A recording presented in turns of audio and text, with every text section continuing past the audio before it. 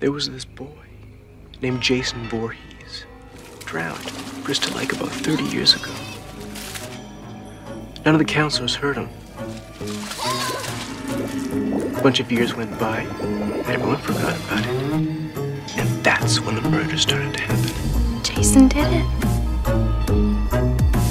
His mother blamed the counselors for her son's death, and she tried to kill them all. But she got her head chopped off.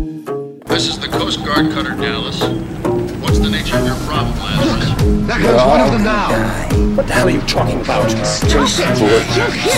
And the last one. He's come back for you. You're insane. Jason Voorhees has been dead for years. Jason takes Manhattan. Now, New York has a new problem. Hey, what's wrong? Hey, what's wrong? Tell me. He came down the river and he's gotten on board. Jason takes Manhattan. Hey, what's wrong? He walks the ship here and now. Yes, a killer walks this ship, all right. And it's certainly none of our... Hey, what's wrong? Forget about it, Susie. They're just stories.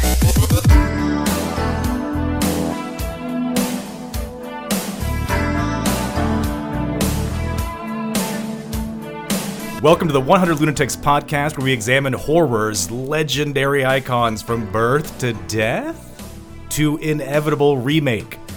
I'm your horror-loving host, Daniel, a guy that conned his friends and family into watching movies they hate as a hobby. And with me tonight is my second favorite Canadian cousin, Nathan. Who's your first favorite? Ooh.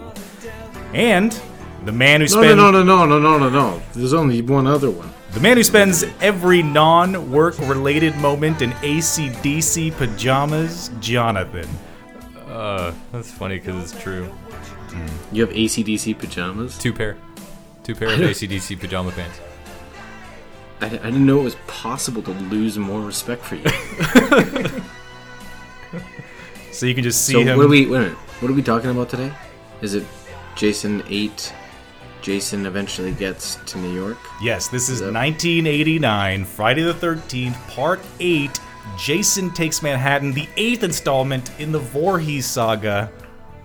Nathan, I know you have been excited about watching this one for like 3 months. I was excited about it, but now I don't... I'm swimming around, bathed in disappointment. He didn't take Manhattan. He barely got there.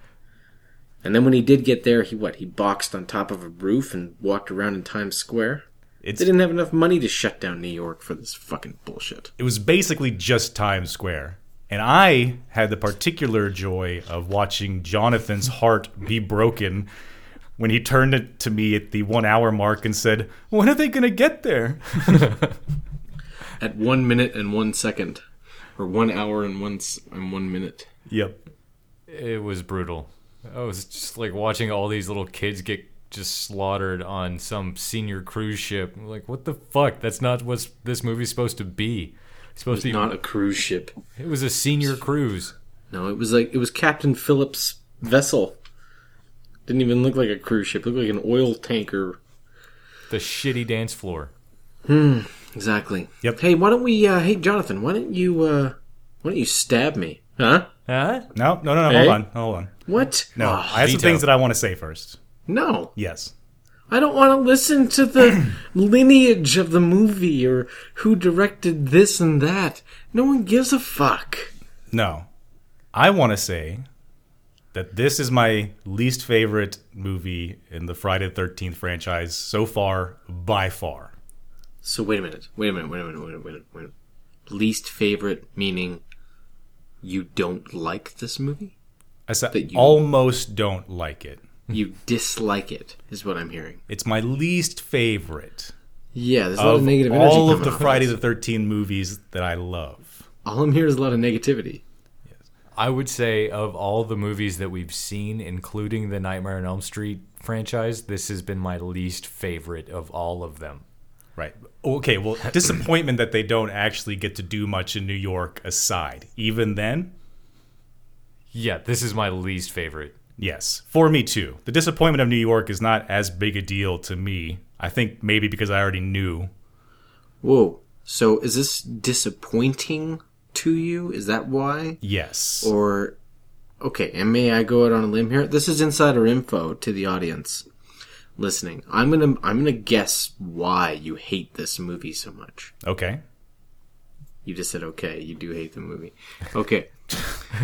You're like a child. You hate it so much. You totally hate it. Oh my god, I totally got it. Okay.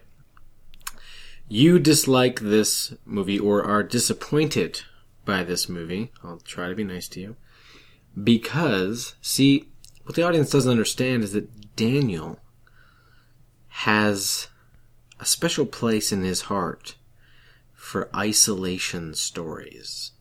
He really appreciates when people are isolated by something, and that's a major component to horror-driven success.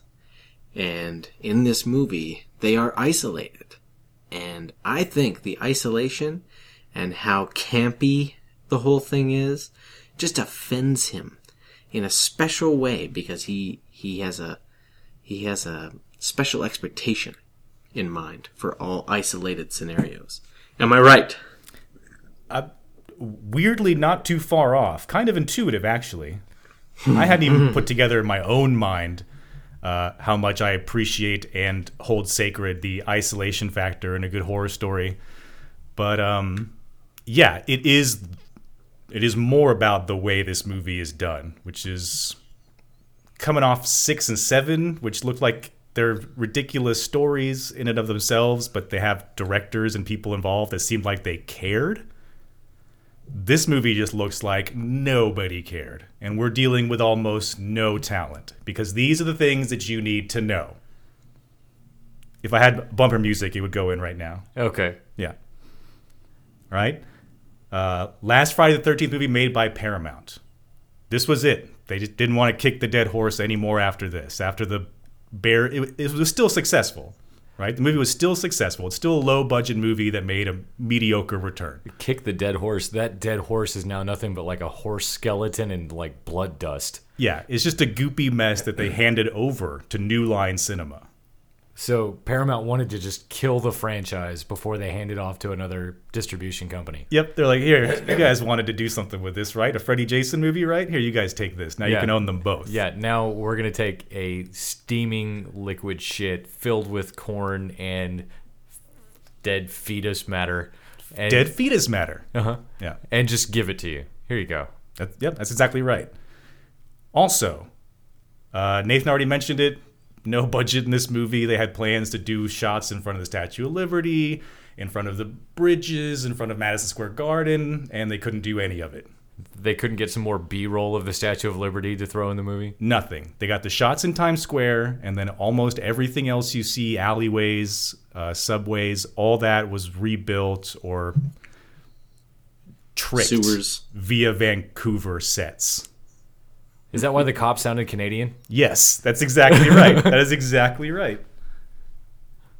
Yeah, they show up in New York, and the guy's like, "Oh, you guys are, seem a little busy there, eh? Oh, come on in the car, and I'll take you over to the station, yeah."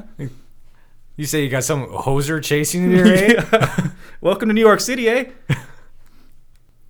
Director-writer Rob Hedden doesn't do shit before or after this. Nothing remarkable. The girl, Jensen Daggett. Sitcoms for the rest of her life, still doing them. The main guy, that terrible, terrible little actor, Scott Reeves, Soaps. He came from Soaps, went right back to Soaps, hasn't left them since. I saw an IMDb error on that guy. Yeah? What was it?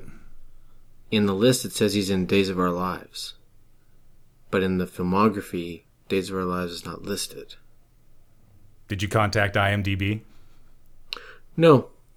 I don't care Aren't you about a there pro being an member? error Aren't you on Steve Reeves. Aren't you obligated as a pro member to point these mistakes out? I think as a member of IMDb Pro, I think I can actually make the change myself, and then they will audit it.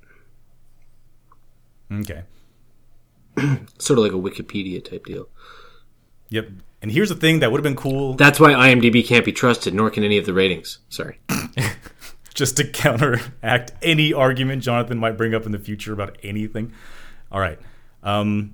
This would have been cooler to point out if Nathan had been here with me. I pointed out to Jonathan. There's a point towards the end of the movie when Jason bursts into a diner and The cook comes around the You corner. hear that, Jonathan? My opinion's worth more than yours. Yeah, I know. Your reaction is worth more than mine. Yeah, at least I don't wear AC/DC pajama pants. There's a point where the cook comes around the corner. He's a massive guy. His name is Ken Kurzinger? I think it's Kurzinger. Either way, that massive dude that he throws over the counter into the mirror, that guy plays Jason in Freddy vs. Jason. So here he is, them coming into contact way back in 1989. He does a little bit of stunt work for Jason. He does some secret stunt work for Kane Hodder in this movie, behind Kane Hodder's back. So I think the two of them have a little bit of beef, and the fact that they handed the franchise over to Ken for Freddy vs. Jason, I think just kind of smeared that shit all in Kane Hodder's face. Why do they not like Kane Hodder all of a sudden? I think it's a strict size thing, right? That Ken guy, you saw how big he was, right? He's like 6'6", 290 pounds or something. See, I didn't even notice. I was like, oh, they look like they're the same height, and you immediately corrected me. No. That guy's like 4 or 5 inches taller. Yeah, he's much bigger than Kane. I think they just went with him just for size, but I don't know. I'll have to see his performance to be able to critique and compare in the future. Ugh.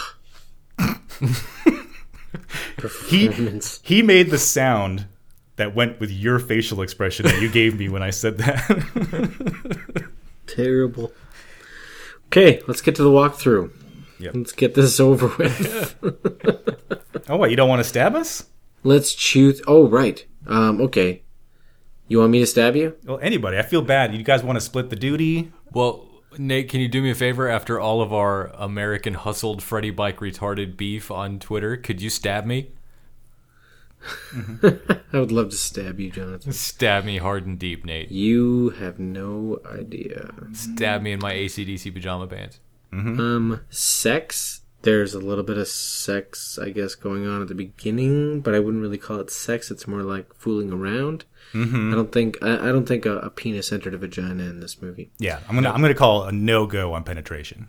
Mm-hmm. Tits. Some tits at the beginning.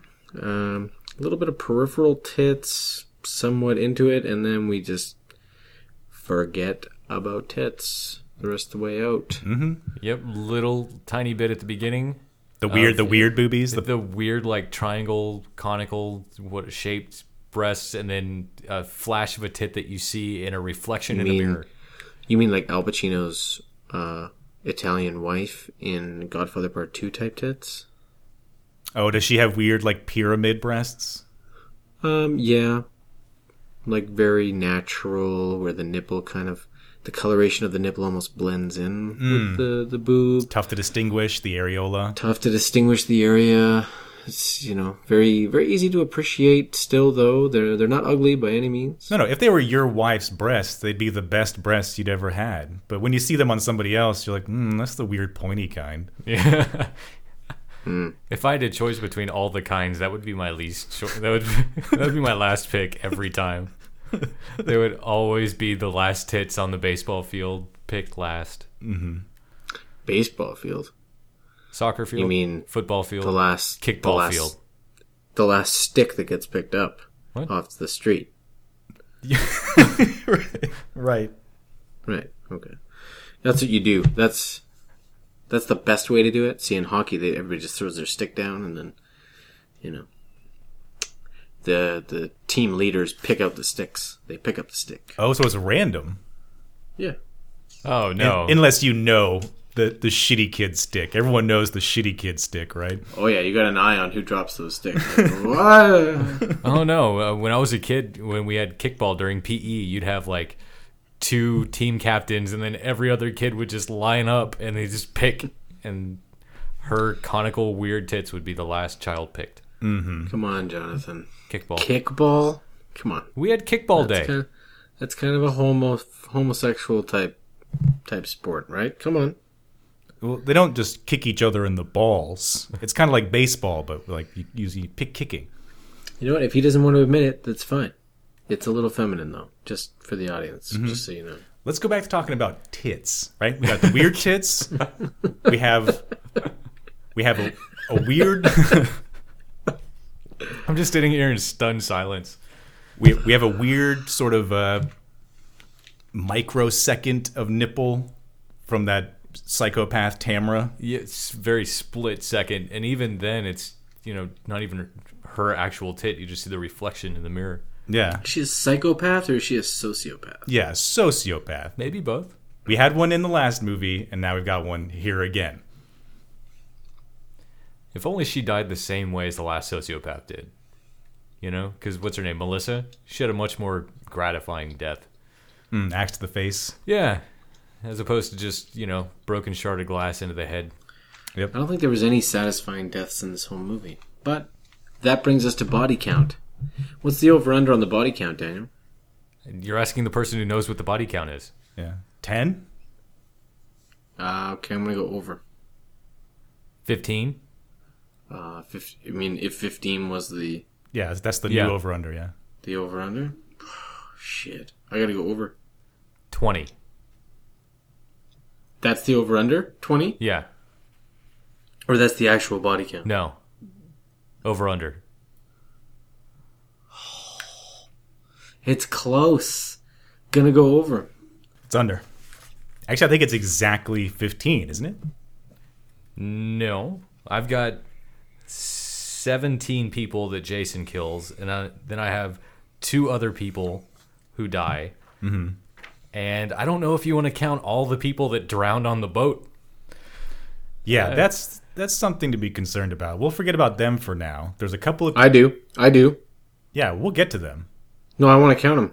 Oh, okay. Then we're way over 20. Yeah, then we have to use some sort of vague range because we're not really sure. You have to go look at the I footage. just fucking won. Woo! And high five! Yeah! All right! But there's a couple of deaths that I think I left off. Because they didn't abide by our rules. The damage didn't seem to be enough to where you'd automatically think they were dead, and then we don't see their body. Oh, wait, so I bring this up in previous podcasts. You're like, no, he's dead. He's dead. No, Roy's dead. No. And now you're saying, oh, wait, hold on. There wasn't enough damage done, and you know what? We don't see a dead body afterwards. Whoa. Double standard, Jonathan. not fair. No. Jonathan, wait a minute. Are you saying that Daniel changes the rules to suit his needs? It would appear so. No, stop it, both Whoa. of you. I know what's happening Is here. that even... Is that... No, opposite ethical? corners of the rooms. Yet another time, the Daniel it- dictatorship is thrown in our faces. Oh, God, yeah. can I get a fair shake here? Quiet. I want everyone to calm down. I feel like I've been American hustled. This is Freddy Bike Retarded. Oh, God. Tell me about it. Both of you guys just trademarking yourselves. I'm disgusted. Fucking disgusted. Okay, all right. Yeah, I left off. There's a Sorry. big difference between Jason chasing Roy down in the woods and then us seeing body parts later, and him taking a thug and smacking him against a pipe, and then that's all we ever see of him. It's a big difference. What about when Jason throws a girl out of a second-story window? Yes, that's one that we both sort of agreed on. You're gonna have to replay I the agreed tape on enough that. with you to calm you down, and then I'm going to change it later when I put it on the website. But yeah.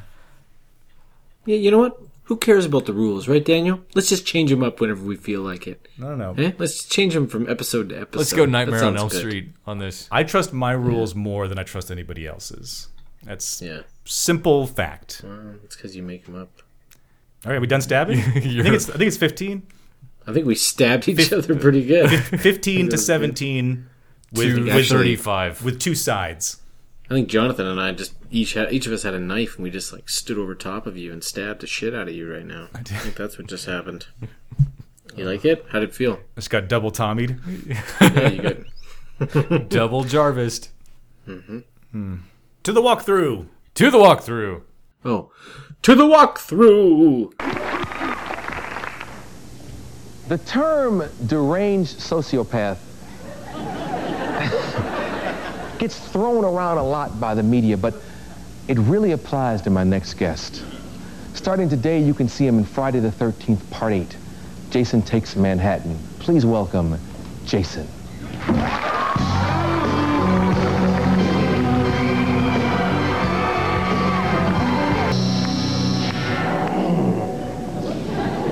How are you?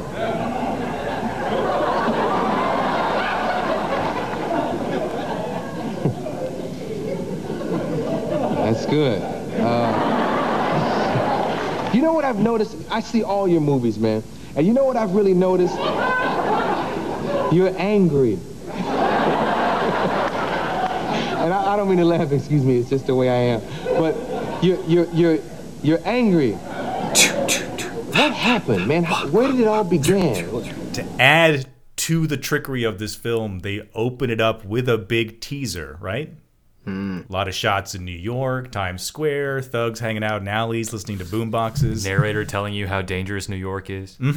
Random DJ getting darkly poetic. Oh, yeah, I remember that now. That was terrible.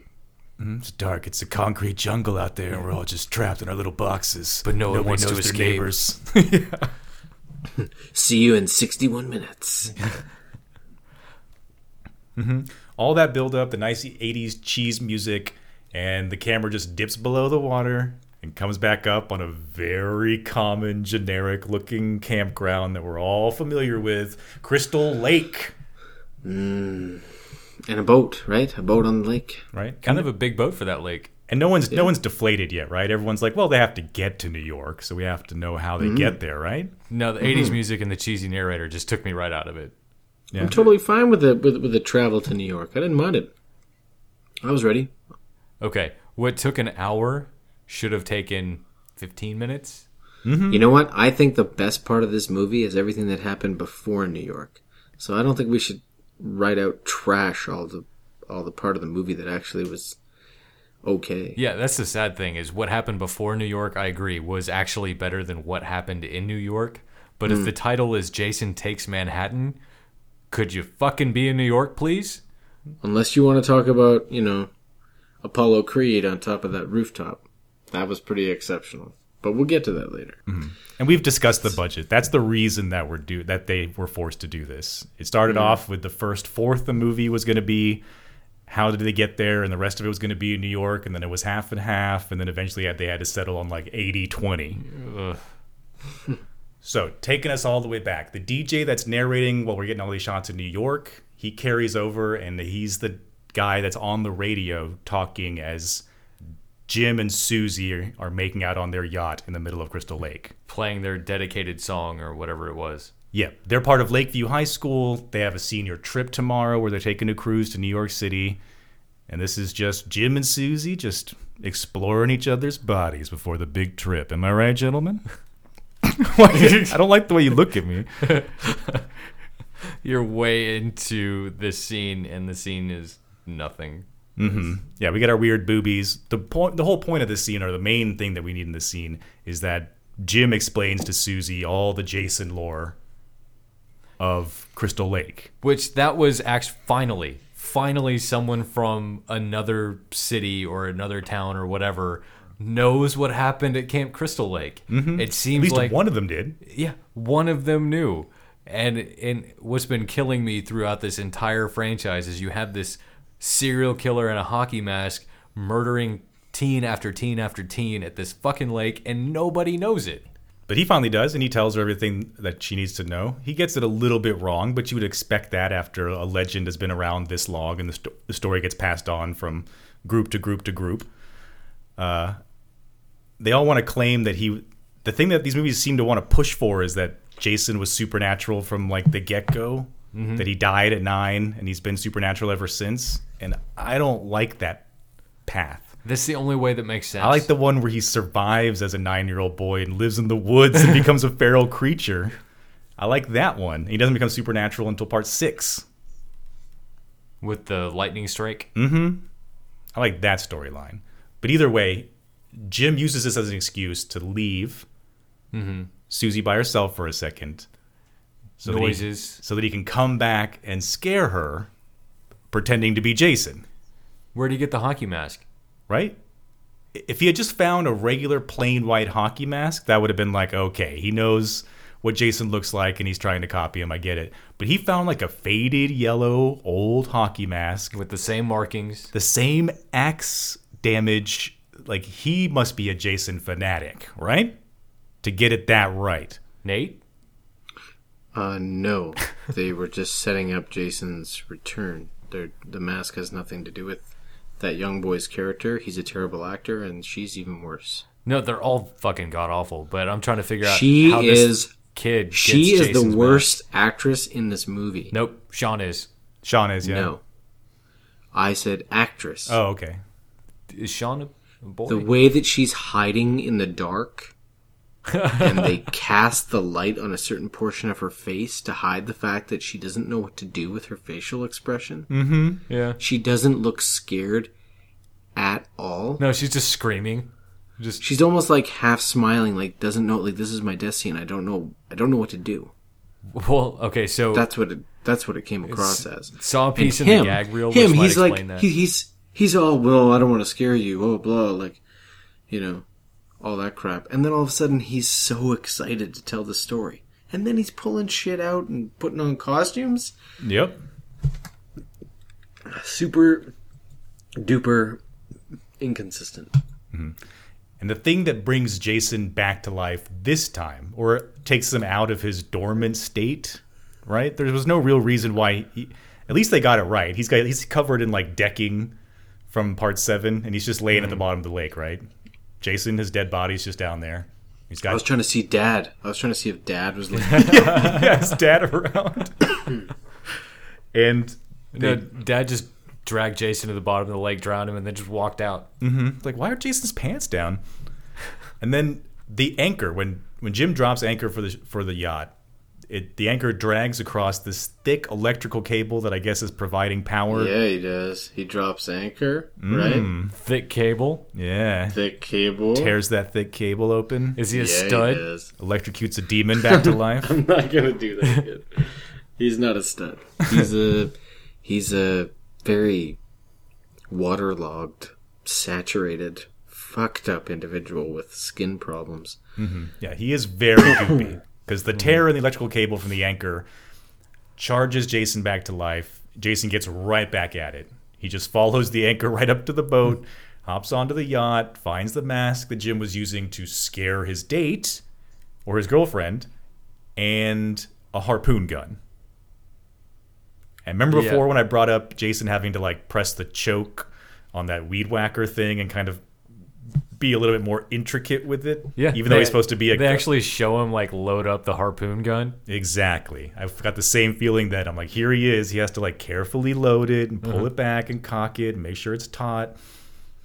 And I don't know if you guys remember in Part 3, he could hit a moving target in the dark in the water. Right. And now, I guess all those, has it been years? However long he's been just at the bottom of the lake, he's lost his hand-eye coordination. Yep. 10 Why feet is away. it so difficult to entertain that idea? Well, because before he was alive, spent a ridiculous amount of time underneath the water. Because he's supernatural. You don't just come out and pick up right where you left off. Why not? It's like a hockey player coming back from an injury, eh? He's got to Jonathan, get a this is feel. the only way he can express himself. He's got to get a feel for the ice, you know? When did Nate turn into a cop in New York? He's got to get a feel for the ice. He's got to take some shots on net. You know? He's got to throw a few crisp saucer passes. Yeah. What? Hey, sorry. Sorry? God, That's actually a thing. I feel crisp saucer pass. I feel like that's I just actually got dunked in mayonnaise. Yeah. What, mayonnaise is a Canadian thing? Who the fuck are you? Why don't you pull your ignorance out of your asshole? Why don't you go fucking American loser? Why don't you dunk your French fries in mayonnaise and go have yourself a beaver tail? Is that what happens in Canada? They dunk their French fries in mayonnaise, eh? Oh, living with you? Oh. We're out of mayonnaise again? Daniel, I was too busy you're dunking lying. all my pickled chips in mayonnaise. You're a lying cunt, Daniel. We all know that it's a French thing, all right? It's a Parisian thing. Is it a French-Canadian thing? It is, yeah. It's more Euro. Potentially could take place in Quebec, but I don't know. I don't fucking live in Quebec. It's the same place, right? Canada and No, Quebec? Quebec's thing is poutine, all right? That's what Quebec's thing is. Yep. They invented fucking poutine. But I am willing to accept Nathan's answer. And you know what? I'm not poutine any of it in my mouth. Oh. That was brutal. I ripped that off of Modern Family. Don't get excited. Hang up right now. We're done. That's it. That's it. We're stopping. We're not doing part 8. We're just like glossing over the first 2 deaths. Like, yeah, but well, they're awful deaths. Okay, he kills them. Let's move on. And you know what I pictured this whole time? Cheese curds and gravy. No, but that was funny. I was thinking, how is he going to get to New York? Oh, he's going to ride this fucking boat. Like he's going to captain the boat? He's just going to captain the boat. I pictured him during the day, up on top, steering the boat. With the captain's hat? Pulling back the lever, pulling his mask off and letting the wind blow in his face. That's what I pictured. I pictured just a leisurely drive into the harbor in New York. He like Gilligan's Islands his way into Manhattan. Just drops anchor at sea. He's like just hacking his machete at the water because he sees some fish. He's kicking his legs. He's having a great time. I was excited. I was like, this is how he's going to get there. That's totally what's going to happen. But no. Instead, he misses with the harpoon, just takes the whole gun and just jams it into Jim's stomach. I didn't understand that. Did he just jam like the blunt gun? Yeah. He's like, oh yeah, I don't need that sharp part. I'll just jam this in with brute strength. And there was some rope on it? He's getting less creative. Was that entrails? No, that was like the rubber bands for the... Oh. He doesn't know how to kill people anymore. He's just... I guess. Okay. Yeah, no, this director doesn't know how to tell Jason to kill people. That's the problem here. Because he wrote and directed this. This is all his fault. No, I place some blame with Kane Hodder on this one because he's done it before. He's a stuntman. He knows what looks good, right? Shouldn't he have just taken some of this into his own hands and be like, I'm going to do it this way? Oh, he did. And all the parts that are great when he's hurling bodies around and being really brutal and violent, those parts are all him. Which parts are those? The one that comes immediately to mind is the discotheque. Yeah, Ava on the dance floor. Yeah. The great parts? What parts are those? We'll point them out along the way. There's a couple of great ones. Don't get down on me now. Don't lose me now, Nathan. Don't lose me now. And the great thing is that Jim like pulls the curtain of the bedroom window aside and like kind of points at his girlfriend running away to like remind Jason, like, if I'm going down, she's going down with me. And she hides in the storage thing. Jason immediately finds her and very slowly... No. Like she has time to catch her breath 5 or 6 times. Mm-hmm. No.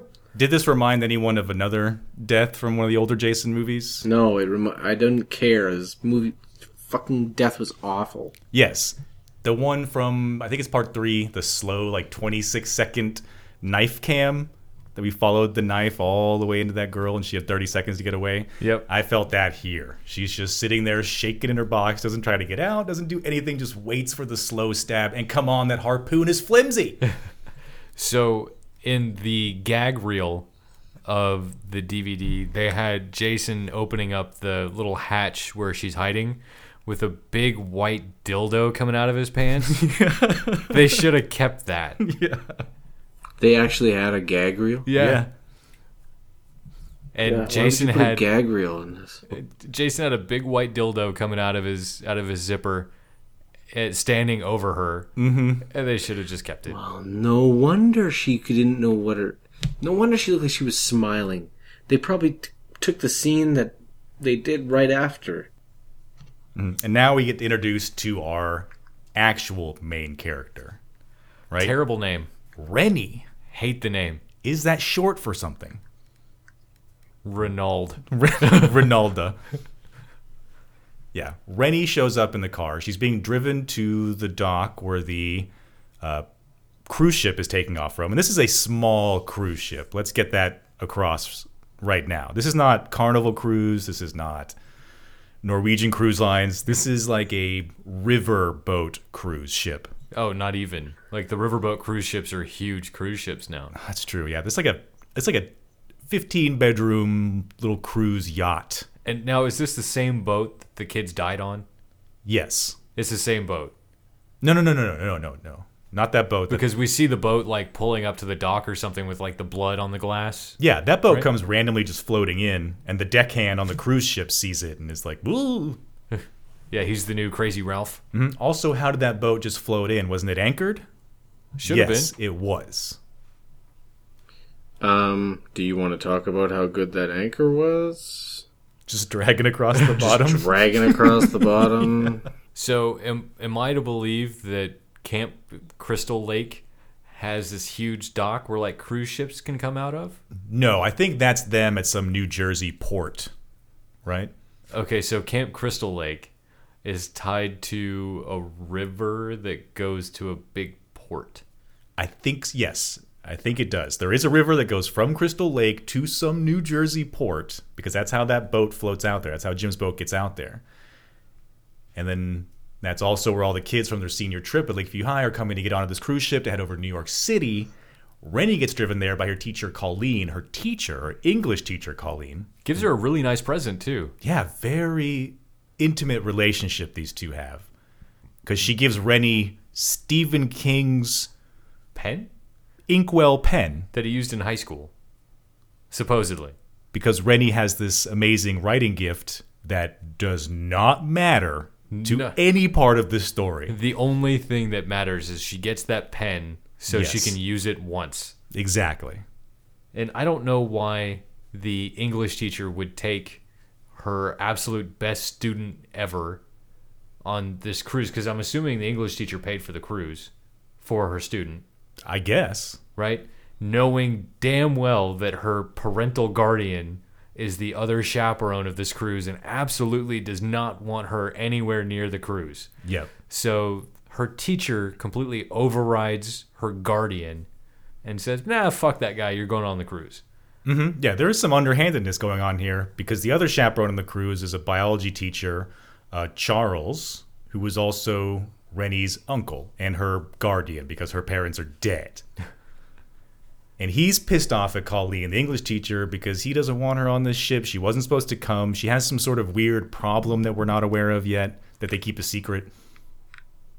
I think my favorite part with Charles is when Steve's terrible acting and the terrible writing just force his character to make decisions and accept things that are inconsistent, and you know, the stick in the mud wouldn't do that. And you can see that he just kind of scrunches his face and lets it pass, and it just feels so awkward and wrong. Mm-hmm. I love this guy, and I love characters like this guy. You can tell a lot in this movie that he's trying really, really hard to keep a straight face and like a scowl, because he knows how awful everything is. Mm-hmm. He knows that this director is just a piece of shit and has no idea what he's doing. And it's just like, all right, well, as long as the checks keep on clearing, I guess I'll go ahead and keep doing this. Yeah, he's like, what is this, part 8? Part 8? Jesus Christ. All right, what are my lines? I'm not even going to learn them. think Just he- read them to me off camera. I like to think that after every cut, he's giving the director a snooty look and, you know, taking pot shots at him. Well, in the gag reels, he is having fun. You know, he's not taking it that seriously at all. Mm-hmm. At all. Like, even after the director says cut at one point, he still goes on with another line like, oh, you stupid idiot, god damn it. And the director yells out cut again. Yeah, he keeps purposefully messing up that scene where he has to lay on the bed with the young girl. Yeah.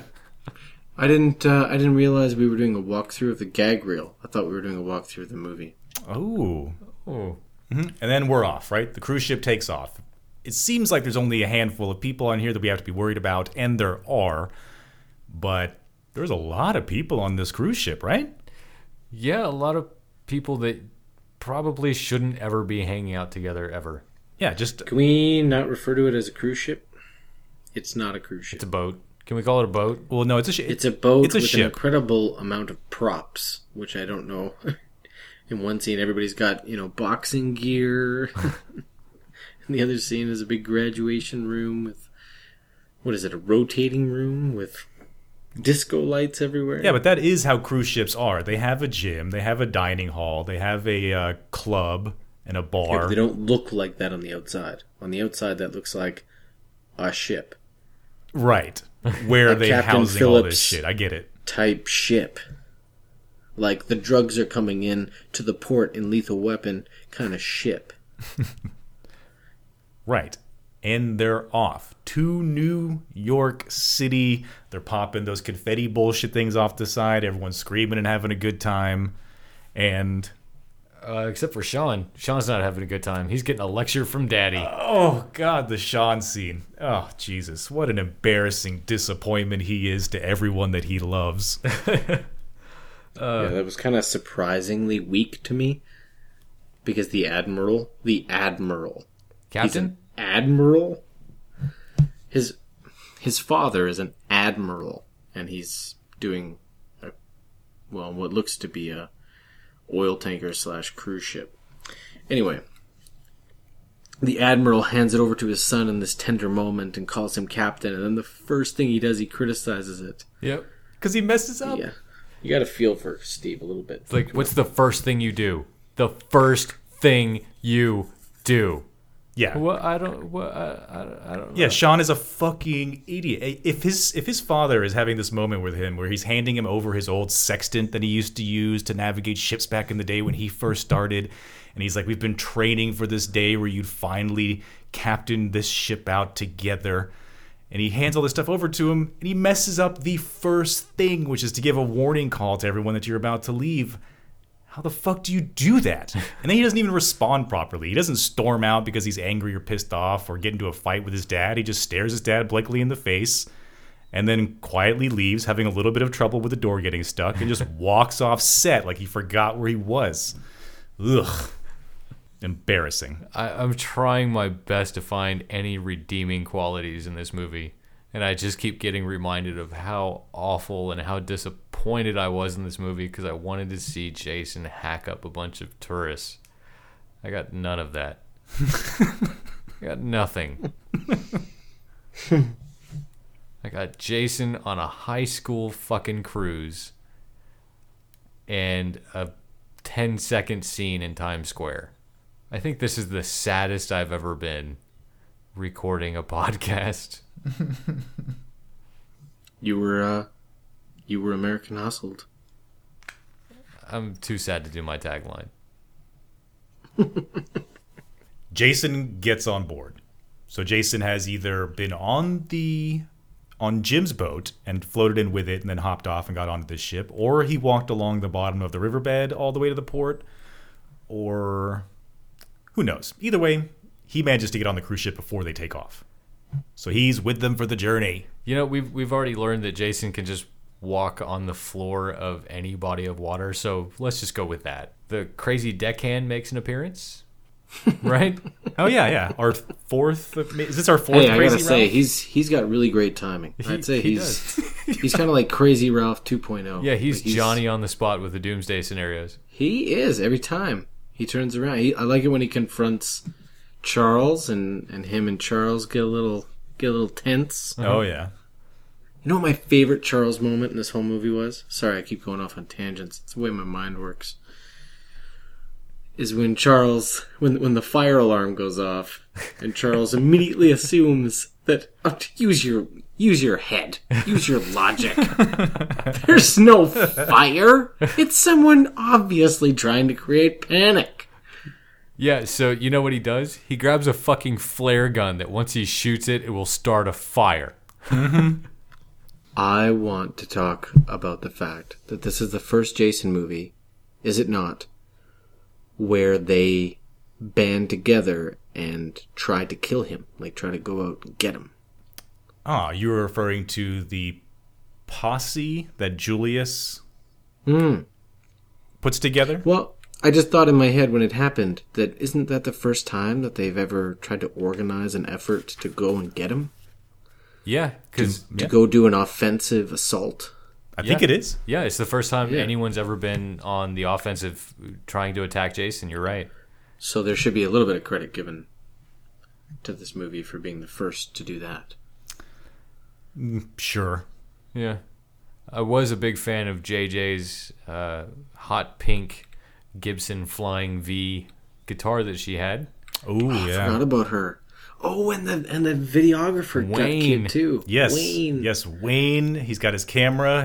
There must be a brand new VHS. Sony. It was a Sony.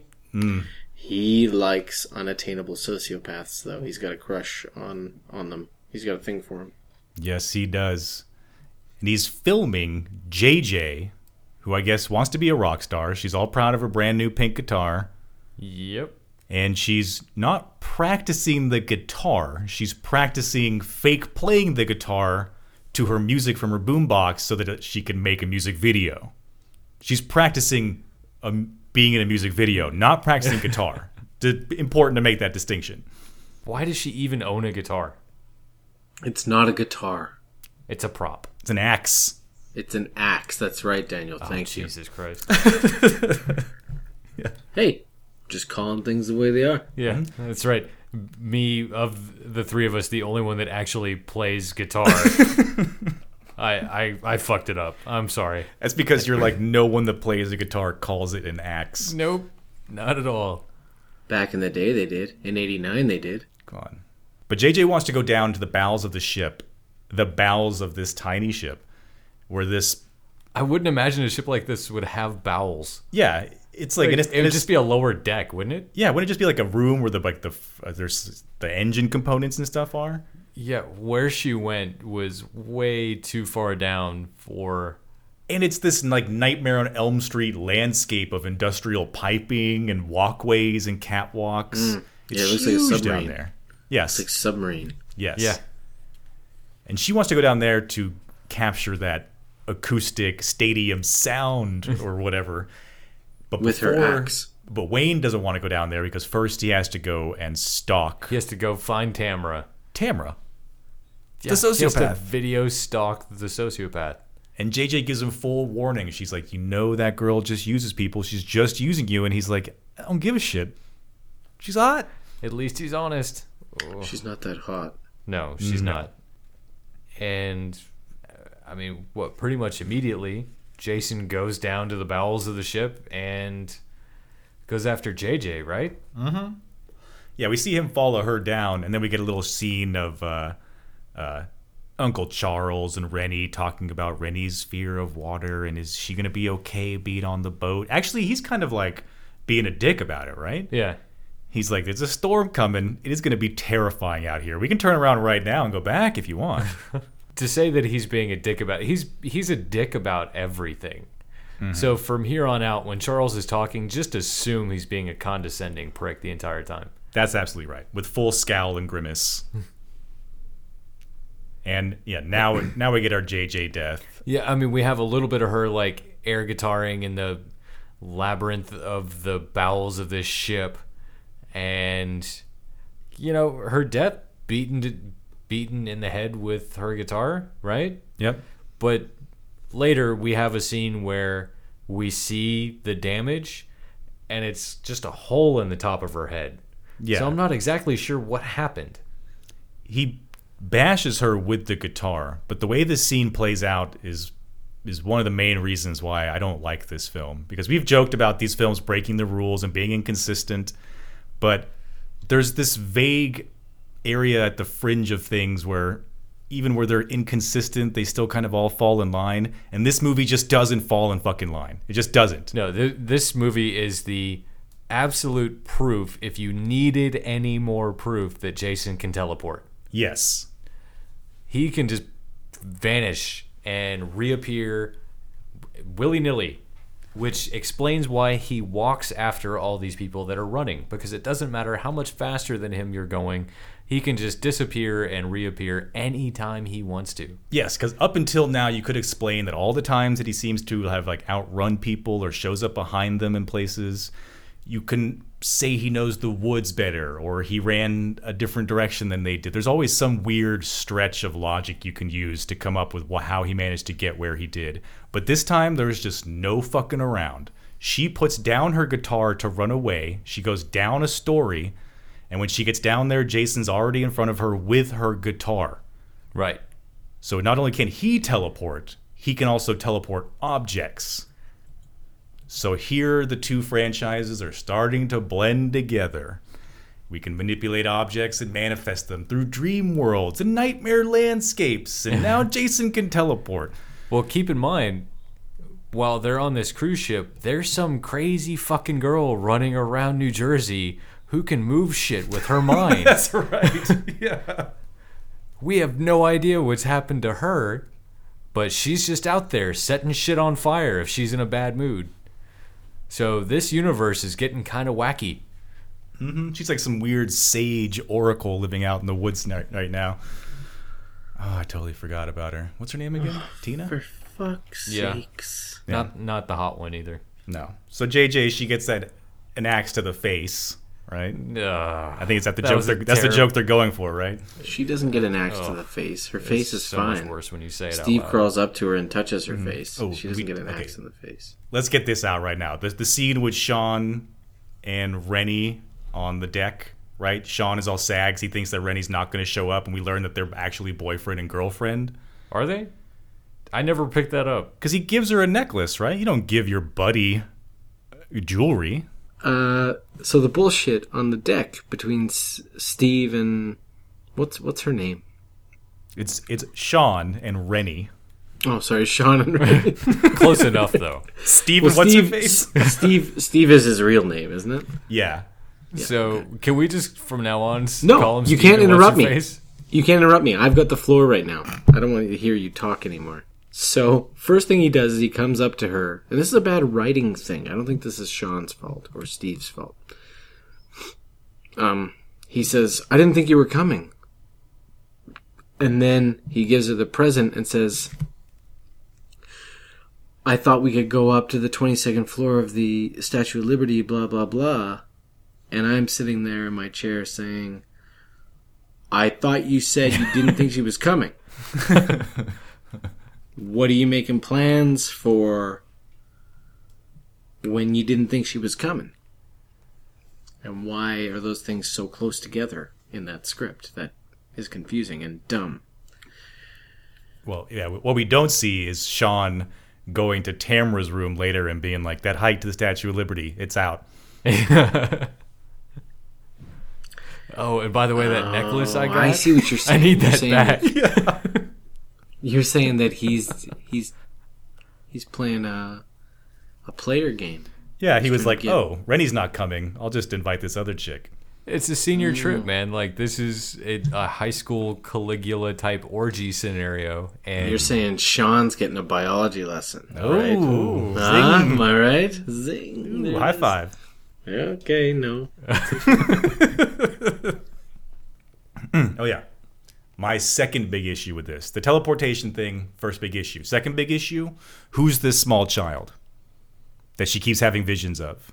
It's Jason, right? Right, it's young Jason. Why is, at the beginning, the boy has he's not deformed at all. And then in some shots, he's a little bit deformed. Other shots, he's like spewing slime, he's so deformed. And deformed on the wrong side of his face. So, not only inconsistent, but just plain wrong.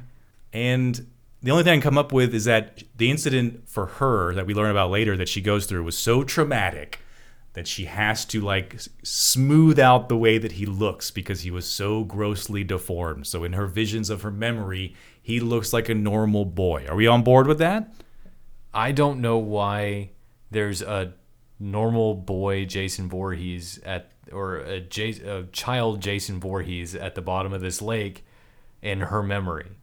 Because Jason Voorhees should be an adult at that point. Yep. I don't understand.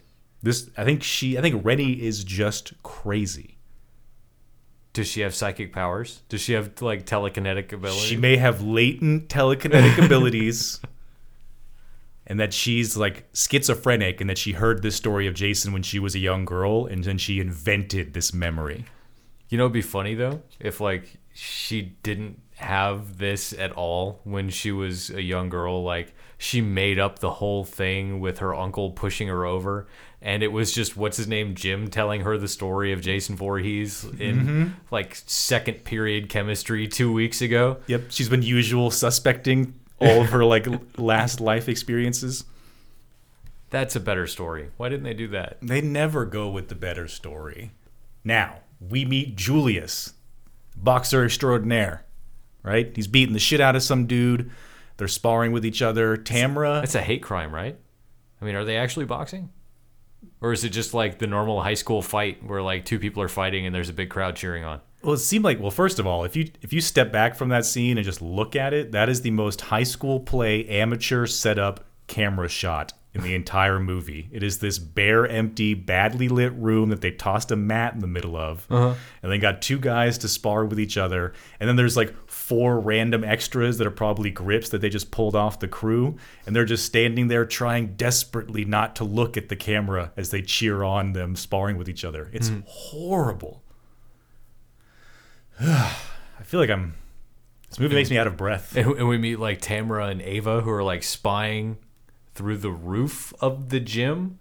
Yeah, it has like a skylight on it, and they're staring down. Tamra is the slutty sociopath we've already mentioned. Ava is her Asian goody-goody, but looking to explore. Yeah, some of the looking for a walk on the wild side, right? Yes. And Tamra's just going on and on about how she's gonna fuck Julius. Mm-hmm. And they flirt. They have that little... That's actually... I actually like the little scene where they flirt with that random deckhand that comes by. Oh, yeah. Because Tamra, like, swoops her hair over her shoulder and acts like a flirty little slut. And then Ava looks at her and, like, tries to copy her same movements. It was like, all awkward and... Yeah, that belonged in some weird coming-of-age story, not in the middle of this Jason movie. What the fuck?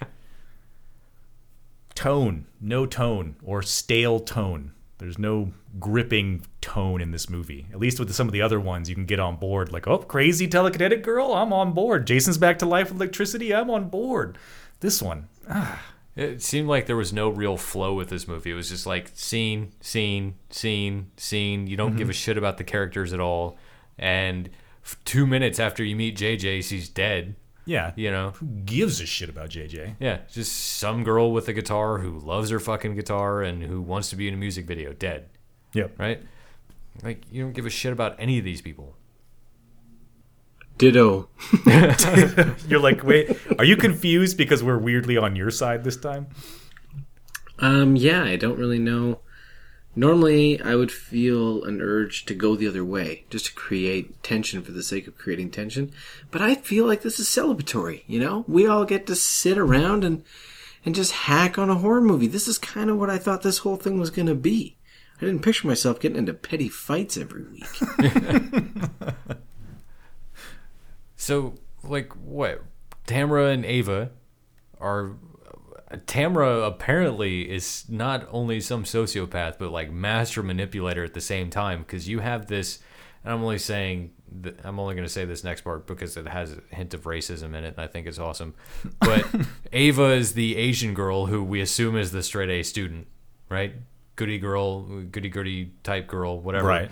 And Tamra manipulates her to the point where she's almost going to do cocaine for the first time. Yes. Like, has Ava ever had a drink in her life? Like, maybe you start her off a little low before you start going with the cocaine. Nope. Forecast calls for snow flurries. Ooh. That is not the racist part of this movie. Well, no. But I was thinking... The racist part of this movie is when they make everyone who's watching it racist. Oh, like when Julius the black guy can't swim? Yeah, they throw him into the water. They throw him into the water, and you know what I did? I said, racist. While I was watching the movie, I said, that's racist. I looked around at the cats, and I said, see? Racism. Well, and then he wasn't dead. Well, and I said, I'm racist.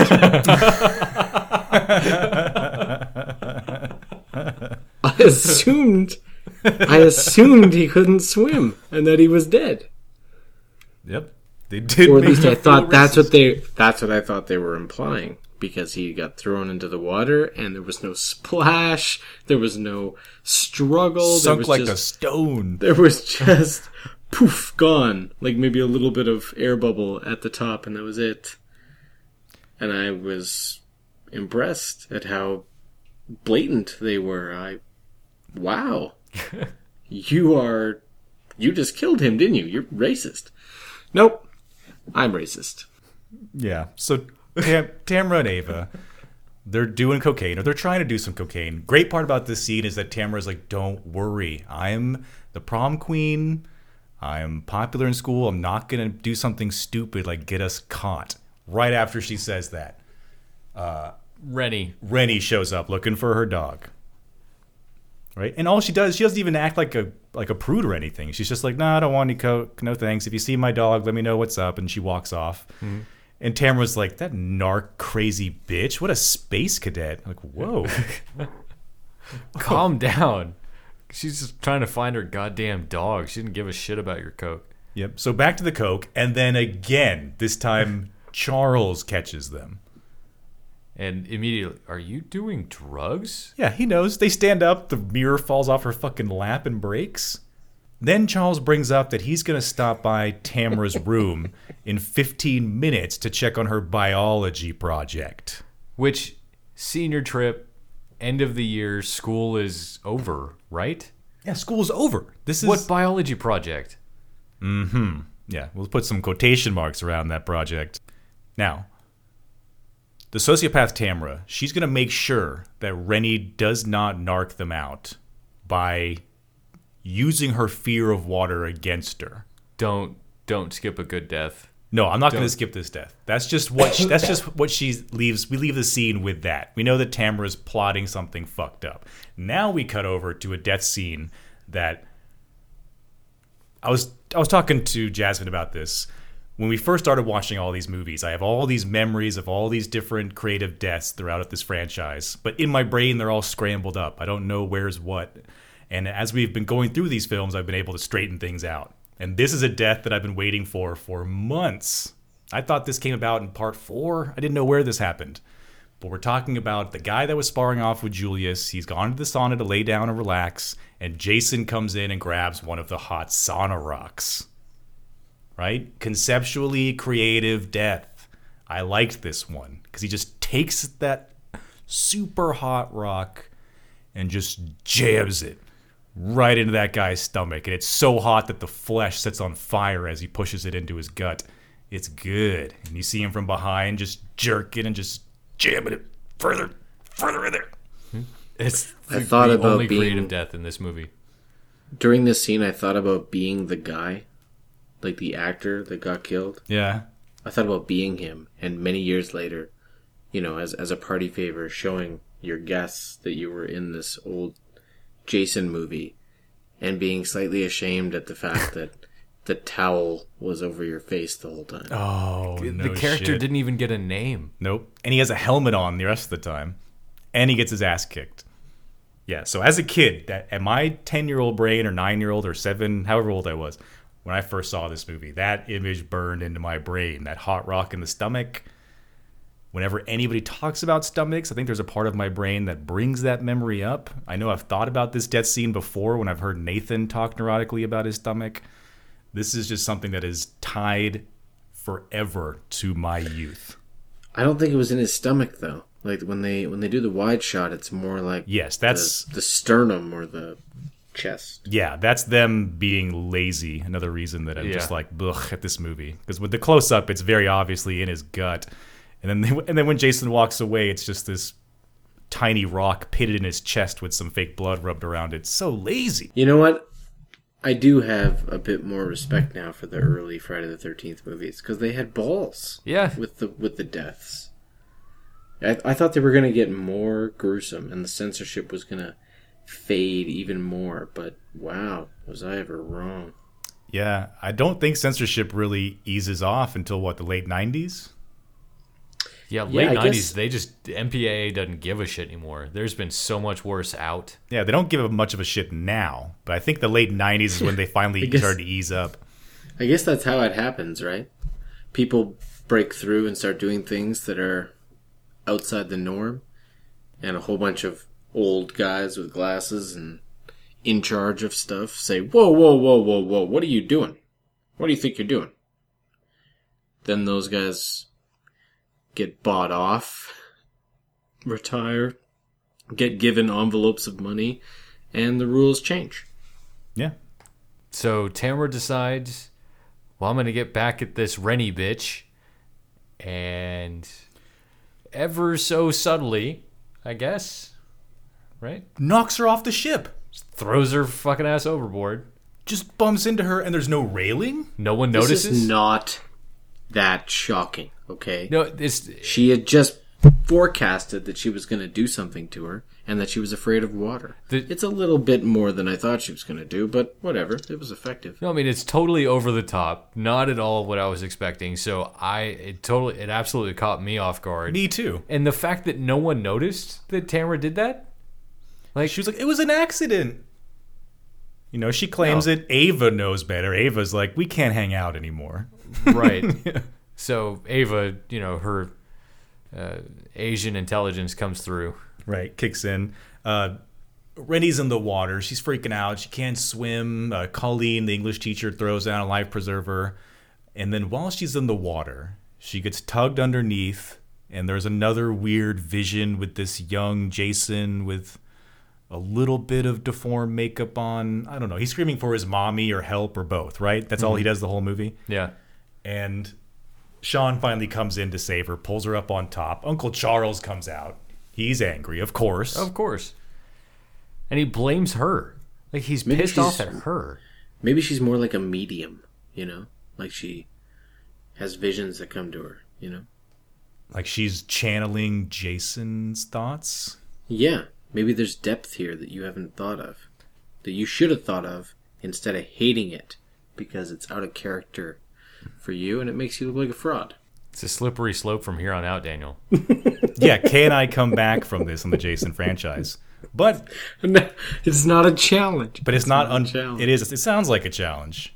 I just don't want you to come back. I don't want you to come back and like trumpet your enjoyment of Jason in space. That's exactly what's happening. I don't think I could take listening to you love Jason in space. Well, I think that's one of the better ones, if I can recall. Wait, there's a Jason in space? But yeah, you have challenged me, so it sounds like Jason Goes to Hell is going to be the best one in the franchise. You want to set precedent? I'm going to set fucking precedent. Here we go. And Nathan, you brought up the timing of that crazy deckhand before, because this is great timing on him. Uncle Charles is all pissed off. He shows up out of nowhere and just jumps in front of people. Wow, you're doomed. You're all gonna die, you know. Oh God, you made him sound like an old-timey prospector. That's how all my favorite old men voices are old-timey prospectors. You're all gonna die. You see here, kids, you're all dying. Mm-hmm. And we're pummeled with another vision scene because Rennie goes to the bathroom to clean herself up. All of a sudden, young Jason is climbing out of the mirror, choking her. Billowing smoke is being spewed out of a fog machine from behind the set. Blood's coming out of the faucet for some reason. Mm-hmm. And what does he want? What is this apparition that can make physical contact with her? So she's channeling physical manifestations of Jason's brain.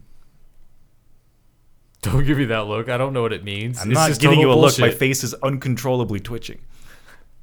Rennie to me is just total bullshit. Her character is just absolute bullshit. She has hallucinations for no real reason. Her hallucinations manifest themselves in things that can physically touch her. Yeah, she's traumatized. She's prude. She's sad. This bitch needs to go. You're traumatized. You're sad.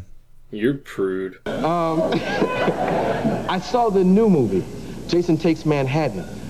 You killed 16 people. I don't know why I'm laughing, man. You killed 16 people, and you were responsible for the death of 8 others. Total, that's less than what you usually kill in a movie. Are you getting soft? Are you losing a step?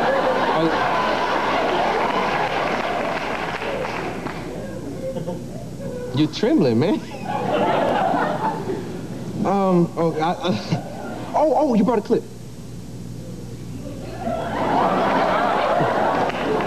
Would you set it up for us? set up the clip. Like, tell them, how this fits into the movie and what they're about to see and all that kind of stuff. You set up the clip. Right, but now time for Uncle Charles to check up on Tamara's biology project. It's been 15 minutes. Yep, and if you were thinking that it would be too on the nose for them to be talking about her body as the biology project, you'd be wrong, because that's exactly what it is. He walks in, she's in a kimono, and just pulls it off, and she's labeled parts of her body, and just starts seducing. I thought she was going to be naked. I was excited. Yeah, should have been. She should have. And you know what? She should have been naked because it would have been a hell of a lot more effective. I don't know. Tamara just climbs on Charles on the bed, and they start kind of making out a little bit. And... His voice change is great here, by the way. Oh, I'm your teacher. Hey. We see Wayne with the video camera taping him for blackmail purposes. Charles freaks out and has a hissy fit. Yeah, and he entertains it for a few minutes, though. Oh, he does. Oh, he does, yeah. You see him struggling. And I asked Daniel during this whole bit, like, if Wayne hadn't come in, would Charles have done it? And would Tamara have been okay with getting fucked by Charles? Probably. And what is the purpose of this blackmail tape? Just to get out of this biology project? Seems like it, right? No, because he caught her doing coke. Not necessarily. He didn't bring it up. He's trying to get leverage. She's trying to get leverage on him because of what he might do. Just in case, right. That's why we know that she's a sociopath. That's why she's not going anywhere with him. She's kissing him and getting on top of him is as far as it was ever meant to go. She's not putting Charles's thang in her mouth or any orifice. Do I know, but what if she just totally underestimated Charles and he was way more into it than she anticipated and he started sticking fingers in her? Like, what if he started like tearing her clothes off and going at it and she would have just been there like, oh my god. Yeah, Wayne's not there yet. He's like, I knew it. Just goes after. And then Wayne gets into it. He starts, recording it and watching it happen. Oh, nice. Wayne's taping it, kind of playing with himself at the same time. Off while he's watching the rape take place. Mm-hmm. You just see her, just intermittent glimpses of her faces as Charles' shoulder comes up and down in the shot, and just pleading eyes at Wayne, and he does nothing. Like eyes and she's mouthing like, help me. Mm-hmm. Right? You barely see it over the shoulder. Just tears all down her face. Like if she had gotten beaten at her own game. Okay, you know what happened there? I started taking it there, and I said, did I just go too far? And then I let you guys keep talking, and I said, no, I didn't go too far, but things have gone too far. Come on, guys, apologize to the audience for talking so vividly about a girl, albeit a sociopathic bitch, getting raped. And getting beaten at her own game. Yeah, that's the important part. And you can't picture... Okay, first of all, it's unrealistic, because Charles doesn't have... He's not that guy. He kind of seems like that guy. No. He's a killjoy. He's uptight. He's a little bit dark, though. And he's a manipulator himself. When you see the actual reason why Rennie is scared of the water, he's kind of dark. Yeah, he's Mr. Cruz. Oh, I forgot about that scene. Yeah, he is a little dark. Okay, yeah. No, I'm with you. Let's keep talking about it. But why couldn't Charles grab this videotape? Like, Wayne was just holding it in his hand like, haha, we've got you now. Charles could have easily overpowered Wayne. Yep, and then he throws it to Tamara, who just tucks it into her robe. I would have just pushed her to the ground and taken the tape and been like, fuck the both of you. Your word against mine later. Yeah, I'm a teacher. Yeah. Are you kidding? Because in his mind, he's thinking, it's going to be a whole lot of fun getting it back. Mm-hmm. Now, you keep it for now. I'll be back tonight. I'm going to go put on a Jason mask, and I'm going to break in and shatter the mirror, and I'm going to stab you and kill you. Mm-hmm. Now who's got the videotape? See, that would be an interesting subplot in a Friday the 13th movie. One of the characters figuring out that they can kill a couple of people and just blame it on Jason during all the chaos.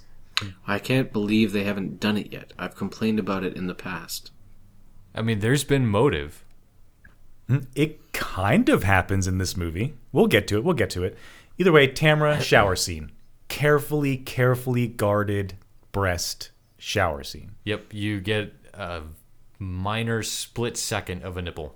And that's it. And we get a weird, rare Jason movie moment where the victim sees Jason coming for them, but Jason doesn't know, right? Like, we have times when Jason's hunting someone down and they see him in the distance and he sees them and then he comes after them and it's scary. But there's only maybe three times where the victim sees Jason and Jason is unaware. Mm-hmm. It didn't seem like Jason was aware until because she cracked open the bathroom door and saw Jason like peeking through the main door of the room, right? Right. It seems like the only way Jason would have known is because he would have caught out of his periphery that she was closing a door. Mm-hmm. Which I'm sure he does, because he bursts through the door and grabs her robe, right? Right. And kind of throws her towards the bathroom mirror where she hits her head and pulls her robe completely off her body, so she's naked. Mm-hmm. Still barely any nudity whatsoever. It seemed like Tamra was more concerned about covering up than she was about any sort of acting or protecting herself or anything. It was just making sure that she was covered up in the scene. Yep. And that's it. This is a blocking malfunction. And we kick it over to our blocking malfunction specialist, Nathan Carver. Nathan, analyze this scene for us. It's not a blocking failure. It's just her being protective of showing her tits, because they didn't pay her for the tits. They paid her for the skin. But after she gets stripped naked from her towel, she hits her head against the mirror, she drops to the ground, and then as she's like scooting back into the corner of the bathroom to get away from Jason, every move she makes, she's got every little part perfectly covered. Mm-hmm. Perfectly covered. In that panic. And then Jason comes in, cool part, brutally smashes the rest of the mirror into pieces, and then just rummages around in the sink for a good piece to use for some stabbing. I mean, what I picked up on was it seems like any time that there's a mirror where Jason could see himself, it gets broken. Right? Doesn't like mirrors. He doesn't like his own reflection. Actually, yeah. That's what I initially thought was, I thought that he didn't like the way he looked. Yeah. I mean, you had little Jason in the hallucination breaking through a mirror. You have Jason purposefully going over to the mirror in this bathroom and breaking it. And then you have Jason throwing a guy into another mirror. It's true. Well, let's be honest. He's never quite looked the same since getting buried. Yeah. You know? I'd want to break mirrors, too. Does a supernatural being have shame? Or vanity? Or does he breathe? Issue number 3. He breathes very heavily. Right, but why? He's undead. And how the fuck is he breathing underwater so much? Yeah, I was going to mention the Darth Vader breathing. Yes. But it's more like asthmatic. Yeah. All this deep Darth Vader breathing, no need for breathing. He doesn't breathe. Mm-hmm. Right. So, yeah. Oh, there's this somber conversation between the captain and Carlson. Storms are coming. Where they're just talking about children. And the captain is bringing up children and trying to include Carlson in this conversation about having children, but really he just wants to vent about how embarrassed and disappointed he is about his son. And it's sad. Carlton, how old's your kid? 19 months. Oh, that's a good age. It's a good age. Is it? Year and a half? It's a good age. Just about a year and a half. Yep. Grabbing, drooling, shitting. That's all they're doing. Not making memories yet. Yeah. You know what they're not doing? They're not disappointing you. Not yet. Mm-hmm. And then just this whole scene. This whole fucking scene. Look at this. Look at my notes right here. Just arrows pointing, bad acting, bad directing, bad FX. Yep. This entire thing. This whole scene. They use bad lighting. They use these shots from outside of the cabin's quarters, which are just awkward, which are obviously used because they didn't have enough money or time or care to show an impalement shot. So they just hide it with structures. Mm-hmm. And Jason comes in when the captain goes to take a break. He uses a harpoon to stab Carlson. I just thought it was funny, the timing of it, though. You know, like the captain just pours his heart out to Carlson? Carlson. Really? Yeah. Okay. Captain pours his heart out to Carlson about kids and family and, you know, don't let your kid grow up to disappoint you and shit like that. like had a moment where it almost seemed like Carlson was the son that the captain never had. Mm-hmm. Captain walks away for 2 seconds. Jason comes in, stabs him in the back with a harpoon, and that's it. And lets the captain come back in and see his dead pseudo-son on the ground. Exactly. And he sees him, and when he sees him and leans down to check on him, they do that after that post-production slow-mo where they just cut some of the frames out. Yeah. So it's got this jerky slow motion feel and terrible. Jason uses his machete, barely lets it slide against the captain's neck. The wound is terrible looking. It doesn't No blood. bleed. It's the only throat slit I think I've ever seen with no blood.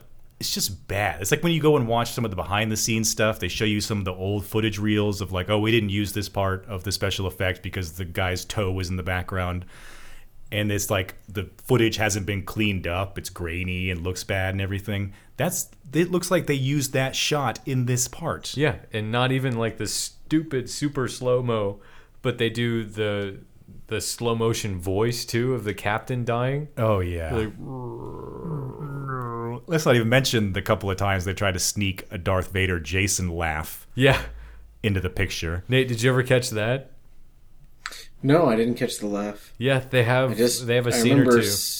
I remember a few times where the breathing was odd, and it's almost like they paused so that you could drink in the breathing. Mm-hmm. Yeah, like they definitely want you to notice the breathing. Yeah, the director liked the breathing, and when they first bring Jason back to life at the beginning, and he's rising to the surface, you get this. Yep. Okay. Ugh. And there was another scene like later on the boat where Jason just laughs, just a. Mm-hmm. It's stupid, and Daniel was trying to convince me it was like part of the score. I was like, no, it's not. That's a Jason Voorhees laugh, and it's fucking god awful. Have fun defending this piece of shit. Probably trying to convince himself. Probably. But Sean, poor Sean, okay? Bad acting aside, Sean's character comes in, finds his dad dead, gets on the PA, calls all the rest of the people on the ship to come up to the captain's quarters because there's an issue. Mm-hmm. Everyone floods in, all the different kids flood in, Charles and Colleen come in, and as Sean is trying to call for help on the radio, Jason, knowing what a ship radio antenna looks like, walks right up to it and pulls those cores out just in time. Makes Sean look like an asshole. Like he already doesn't know how to operate this ship properly. Now he can't even call for help properly. Charles is pissed. And Charles just lays into him. It's like, look, I know your dad just died, but could you be less of a piece of shit? This is why your dad is always yelling at you. You're fucking terrible at life. I wish that was you that was dead on the ground instead of your dad. Mm-hmm. Shape up, dumbass. Yeah. God damn it, you dumbass. This is the fire scene, isn't it? Soon. Yeah, soon. Because this is where there's a fight for the leadership role between Charles and Julius the boxer. Yeah. And Julius decides he's going to get his posse together and go hunt this Jason motherfucker down. Okay. Yeah. I remember. Yep. And you've got the deckhand coming in and just really pissing off Charles, right? Just, Jason Voorhees is on board. Yeah, that's right. Jason's here. We're all going to die. Right? Stop it with this Jason garbage. Yeah, he goes to grab a weapon to take care of that deckhand right then and there. Yeah, in front of everybody. They have to hold him back. Yeah. No, this is one of the better deaths as well. We cut over to Ava, who has gone looking for Tamara because she didn't show up at that emergency meeting. She finds Tamara's dead body, sees Jason in the hallway, and she gets hunted down to the discotheque. Oh, wait. We're skipping over a scene that I really liked. The drop an anchor? Yeah. So Rennie goes to drop the anchor. Charles shows up right behind her and raises the anchor back up. Like, what the fuck are you doing? Sean's an idiot. Yeah, that's right. You don't drop an anchor in a storm. Yeah. Why would you listen to him? You don't know what the fuck he's doing. You see him trying to call the Coast Guard? The kid's a fucking moron. Yeah, and she comes to terms with that right there on the spot, too. She's like, she wants to argue, but she's like, oh no, he's kind of an idiot. Yeah. Yep. Now over to Ava getting hunted down into the discotheque. more of this ridiculous teleporting. Because it's a small circular room, and she turns around and sees him over here, turns around and sees him over there. These weird sort of Andy Warhol-ish cinematography of him just standing still and staring at the camera. Like, not scary, not threatening, not just being there. Not silly, nothing. Just a bland shot. Until finally he does something that he has never done until now, which is completely strangle someone. Oh, yeah. Yeah, no, I don't know why that's such a great death. I only like it when he tosses her down after he's dead. Because he strangles her for a long time. The music is all kicked up and really, really fucking loud, and her feet are kicking in the air. And then right as the music ends, he just tosses her down like old garbage. I love that. Yeah, all those shots. That's the only cool thing about Kane Hodder is, you know, when he's done with the body, yes. You know he's done with the body. Yes. The sleeping bag. The guy at the end of that weird boat equipment. The punching through the guy's chest. Like, all these fucking just treating carcasses like just garbage. Yeah, he has no problem discarding the dead body. It's like, oh, life is out of you now. Thrown off to the side. I'm moving on. Mm-hmm. Now Julius has rounded up a bunch of weapons, a bunch of dudes, and by a bunch of dudes, I mean that handful of guys that was awkwardly watching him fight someone earlier. And they go off. Wayne goes to look for JJ down at the bowels of the ship with a shotgun in one hand and a camera in the other. Yeah, because he realizes, oh, she's been gone all fucking day. Yeah. Like, how long does that bitch need to practice her air guitar? Like, Charles even makes fun of Wayne at one point, saying, you guys missed the whole, like, graduation recognition, what are you going to do in the future type thing. Mm-hmm. Like, so they're having senior class type events on the boat that none of these kids are paying attention to whatsoever. Yeah. And I'm glad that I watched this movie as many times as I did, because it took till the third viewing. I must have looked down every time to notice that when he's walking down the catwalk and he's staring through his camera, he just sees somebody's legs appear and just shoots the gun. Yeah. And kills that person who is not Jason. It's that deckhand from earlier that was flirting with Tamara and Ava. So this guy just killed somebody. Just murdered somebody. Yep. Just accidentally murdered somebody. And there's no time to deal with the ramifications because Jason's there, knocks the camera out of his hand, hunts him down. He stumbles across JJ's body. We see the bad makeup job on her head wound. Mm-hmm. And how does he go? Jason throws Wayne's body into some weird, like,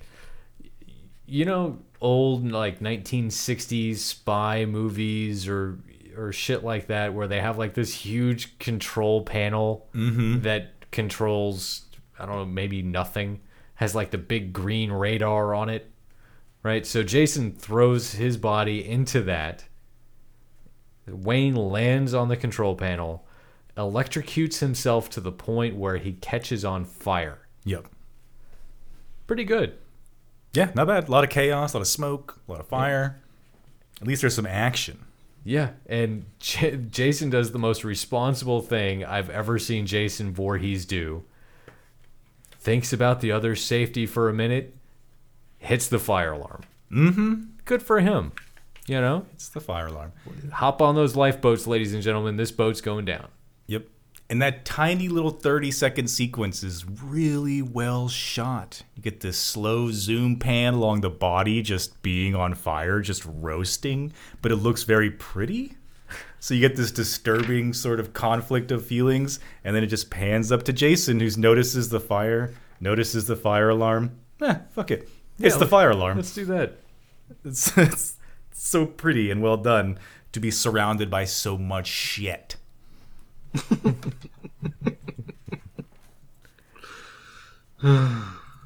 Whatever.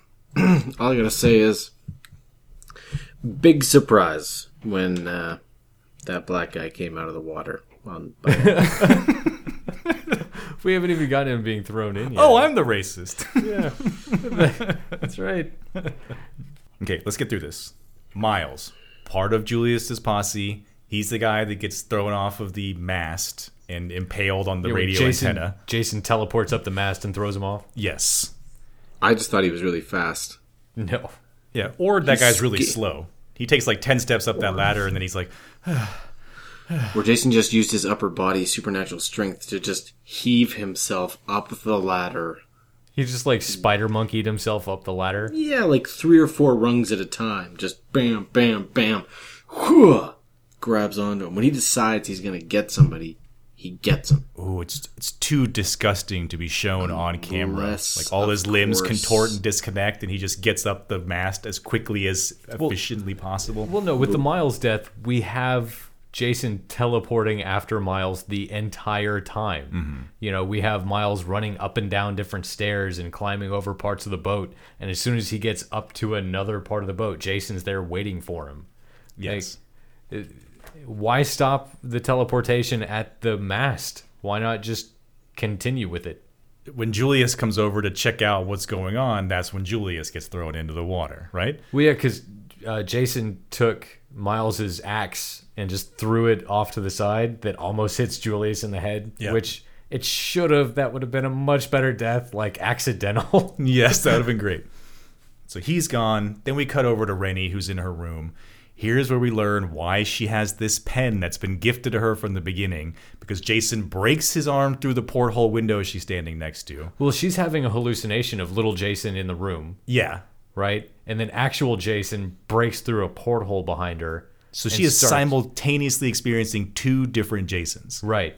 And she's being choked by the real Jason while the little Jason's there just staring at her. Yep. Right?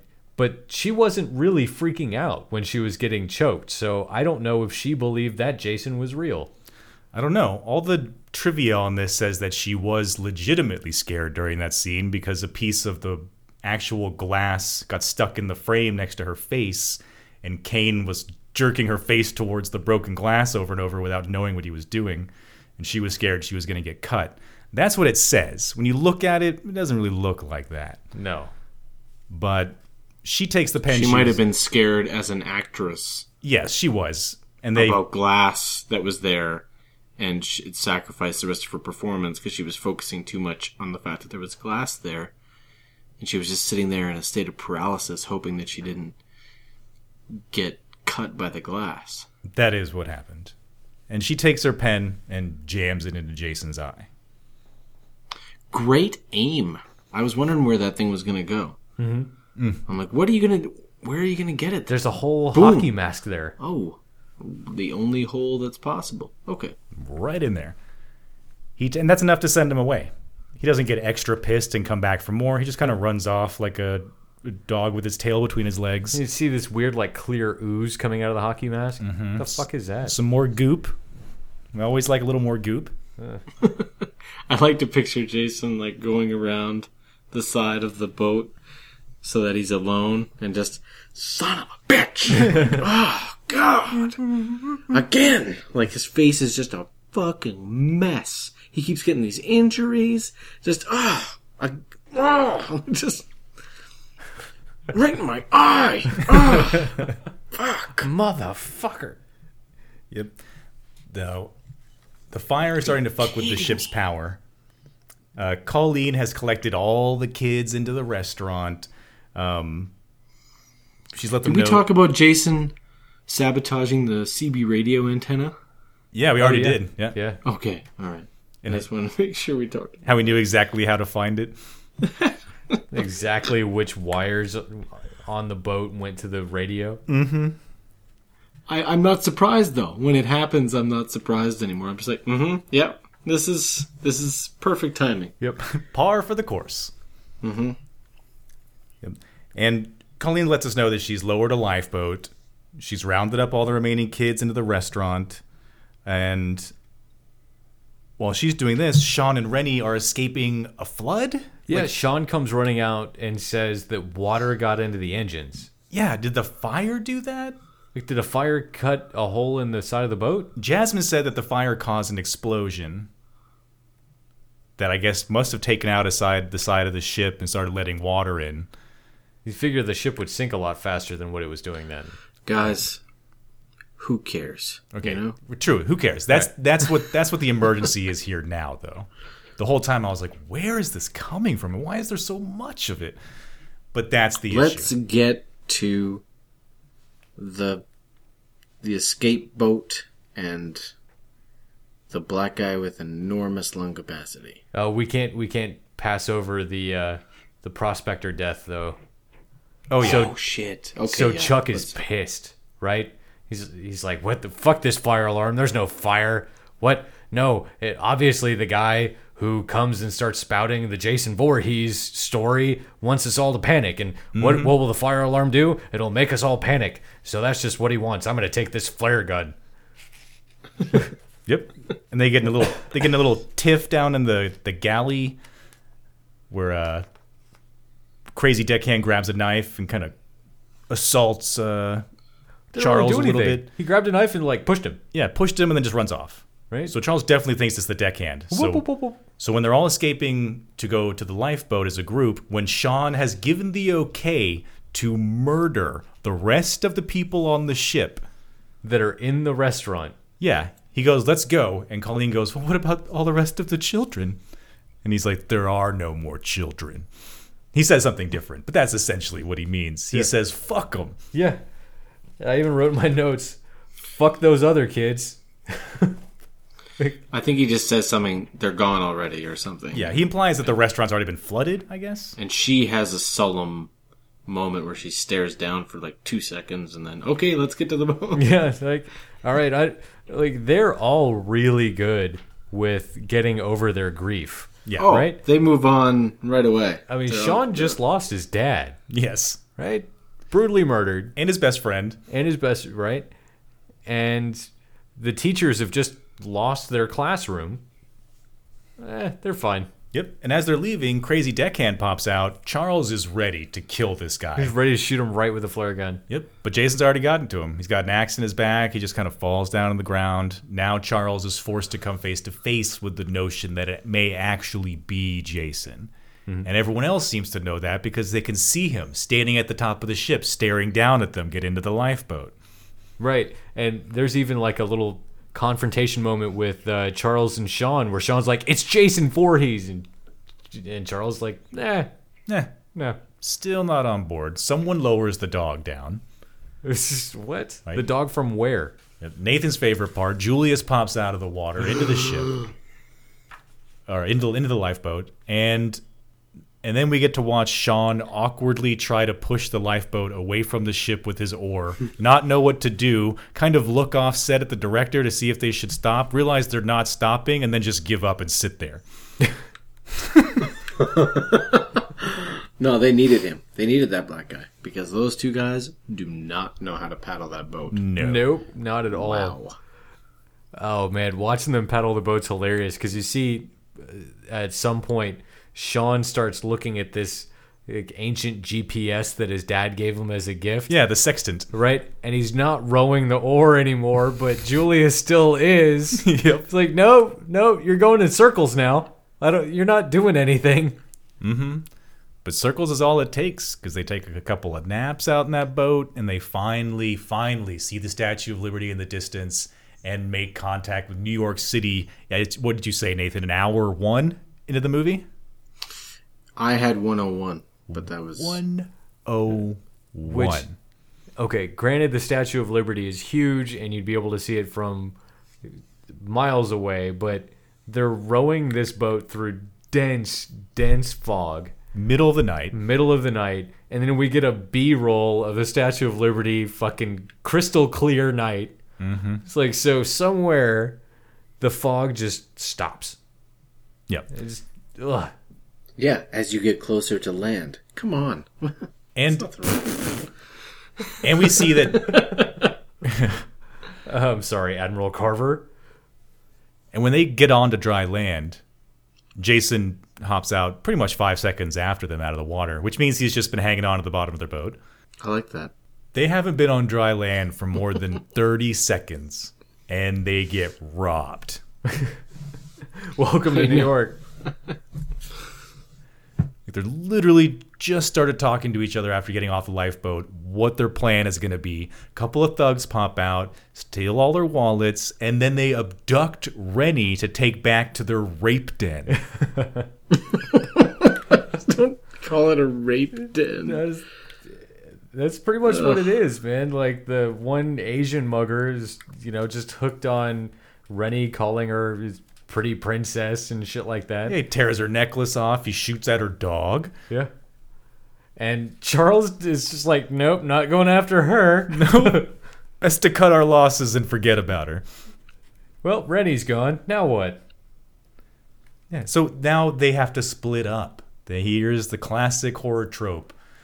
Now the only effective way to search for her is to split up and find her in this massive, massive city. Well, or just go around the corner. Or just go around the corner, follow them where they went, and we get to see the Asian thug injecting cocaine. Yeah, he says cocaine. It looks like heroin. She reacts like it's heroin, right? I mean, she's all like blurry-eyed and woozy and all this shit, but kind of fucking scary that your first trip to Manhattan, you get robbed in the first 10 seconds, your dog almost gets killed, and you have thugs steal you away to inject you with shit and then rape you. Inject you with shit to make you more docile for the raping. Right. Oh, man. The city of New York has gotta love this for tourists. Mm-hmm. But in walks Jason the hero. Weird, right? Jason's here to save the day. What's minus 2 thugs if he saves a girl from a rape, right? I guess. Also, where are they getting these strong-ass needles? Because he uses that syringe that he just shot her up with and jams it all the way through his torso. I think that was more to do with the power of his fist. And it just so happened there was like a needle point at the end. Like it didn't matter that the needle was there. Right. It's just a pointy thing that looks gross when it's poking out the other side. Right. We've already seen Jason using his fist to punch through people and all that on its own. It's not like the needle really did anything. It was just in his hand. That's true. And what's great is that when he tosses that thug's body down on top of Rennie, as Jason goes to deal with the other guy who's shooting him with the gun, if you look in the background, the whole time Rennie's like trying to push that guy's dead body off of her, and she can't do it because she's so drugged up. That's all I could focus on the whole time was just her. Sauna Rock is better. Yeah. Oh yeah. Yeah.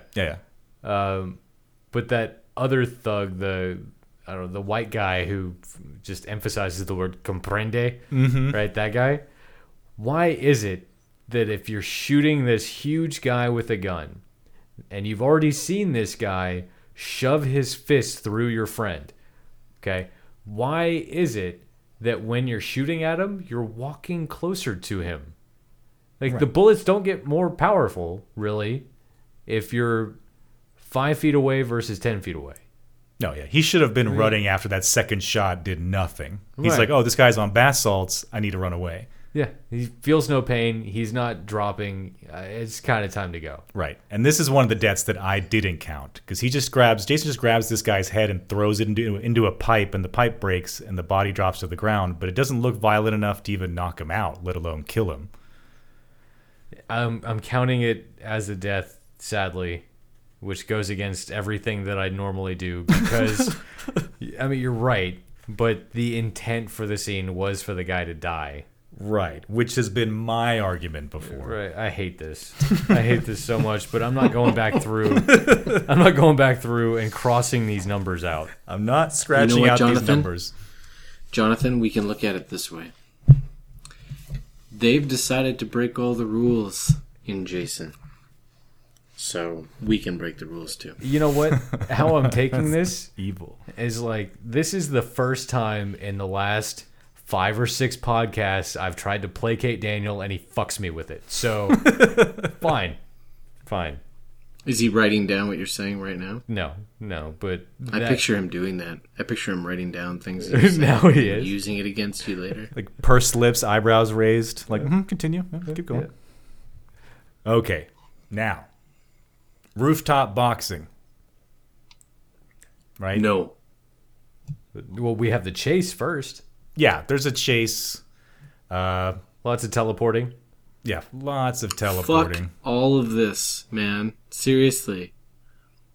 Wrap this shit up. New York is boring. It's terrible. It is. It's. They go into that diner and she's, we have a psychopath chasing us. He's gonna kill us. And she's Welcome just, to Welcome New to New York. Like, come on. Then he crashes through so much shit in this movie, man. It's so terrible. And the rooftop boxing. Oh, God. You don't like that? It's like, It kept going. Wouldn't it kept Julius going. know that if you're going to fight a guy who's wearing a hockey mask, maybe don't punch him in the face so much? Yeah. Why would you box him? Yeah, exactly. You've seen him kill a bunch of people, right? Or First maybe of not all, seen you him, don't- but he's killed a bunch of people. Well, first of all, you don't have any of your gear. Would you want boxing gloves? UFC didn't exist back then. You don't start. Rocky V didn't even come out yet. Nobody's street fighting. No one's Nobody's bare boxing knuckling this a shit. hockey mask. Yeah. Exactly. It's bullshit. Yeah. And it's long. If it had been not so ridiculous, it might have been a cool scene. Because If he had tried to box and then got killed right away, way better. But why is it that Jason needs to pull the old rope-a-dope on Julius? I mean, why does Jason wait until Julius just gets exhausted? Yeah, he's oddly amused by this whole situation, right? Usually he can't wait to kill. This time he's just sitting back, enjoying himself, letting Julius get off as many punches as he can. Like, what the fuck are you doing? Yeah. And dumbass Julius, when he's all tired out, give me your best shot. No, fuck you, man. You run away. Yeah. You run away is what you do. This scene, you know what this scene made me think of? It made me think that you could probably compile a pretty sweet top 10 awkward, awful fight scenes list, and this would be on it, and the invisible karate fight from Nightmare on Elm Street would be on it. But what does it all lead down to? It leads down to the kind of cool, kind of funny scene where finally Julius is done. He gives up. He says, Jason, give me your best shot. And Jason punches his head off. One hit decapitation that the head rolls into a dumpster with such force that the dumpster lid closes, right? Yeah. And it's a bad dummy head. It's really bad. There's no like gory chunks of flesh dangling at the bottom of the neck. It's a clean mannequin with a broad stroke paint, like red paint on it. It's terrible. Yeah. And Jason apparently, after that head roll dumpster scene, goes dumpster diving and grabs Julius's head. Exactly. Well, he hasn't had many opportunities to move bodies around in this film. So he had to get one in here at the end with the head. And here's our Canadian cop that you brought up earlier, right? Because they all managed to find each other. After splitting up, every single person manages to find each other in the same alley. Colleen is by herself. She comes across Charles, who has also found a police officer. The police, excuse me, Charles found some cop that is ready to shoot Colleen on sight. Yes. Like, he just pops out of the side of an alley. Yeah. And he's like, freeze! Yeah. Almost shoots her. This little old lady walking down some alley by herself. Yeah, Charles is like... I really need to set a ground rule for the future. I don't want to hear Jonathan ever again say the word hoser. That happened Because once. I don't... That happened once 3 hours ago. No, Where have you every been? Every time you make fun of Canadians, you bring up the word hoser. I don't know if you're aware of it, but you do.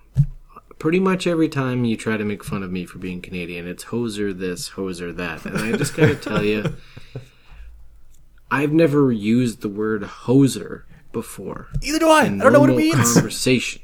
The first time I ever heard the word hoser was when I watched Bob and Doug McKenzie on SCTV.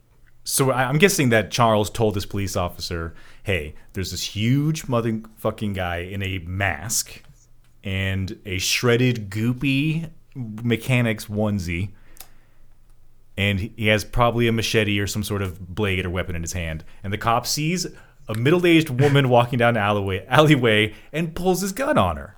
Thinks it's Jason. Yeah. And Charles has to reassure the cop, no, she's fine.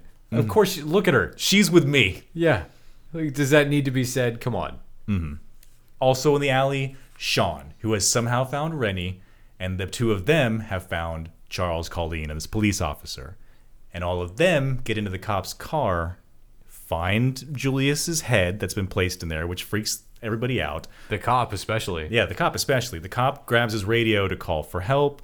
Jason pops out of an alley, takes the cop, and pulls him back into the alley, and then we don't see anything. He's killed, presumed killed off screen. That's the other one I left off. Yeah. Because they insinuate that he's going to strangle him with like the cord from his walkie-talkie thing or his CB radio, but we don't get to see it. But they smarten up. One of them hops into the front seat. Oh, it's Rennie. Rennie. She hops in the front seat, takes off. Jason teleports in front of the car. He does not teleport away from the car. He just gets hit by it. You know, Jason's okay with getting hit by cars. Yeah, that's fine. A little bit of a masochist. And she runs him down, doesn't stop. She has a vision of young Jason standing in the road calling for his mommy. Mm-hmm. And she's going to hit him? Yep. She's going to plow him, just run him right over. See, fuck young Jason. Exactly. So weird. I kept waiting for her to, like, crank the wheel to the side and then crash to avoid hitting this young kid. But she just bolts for him. Well, keep in mind, young Jason has been a piece of shit to her this entire movie. He has been trying to drown her, like, for 30 years. Trying to drown her, popping out of mirrors and trying to choke her. She's not 30. Okay, 19 years. 10 years. I mean, little Jason is a kind of a fucking asshole. Yeah, he's kind of a douchebag. Right? So if needy. He's so needy. He needs all this attention all the time.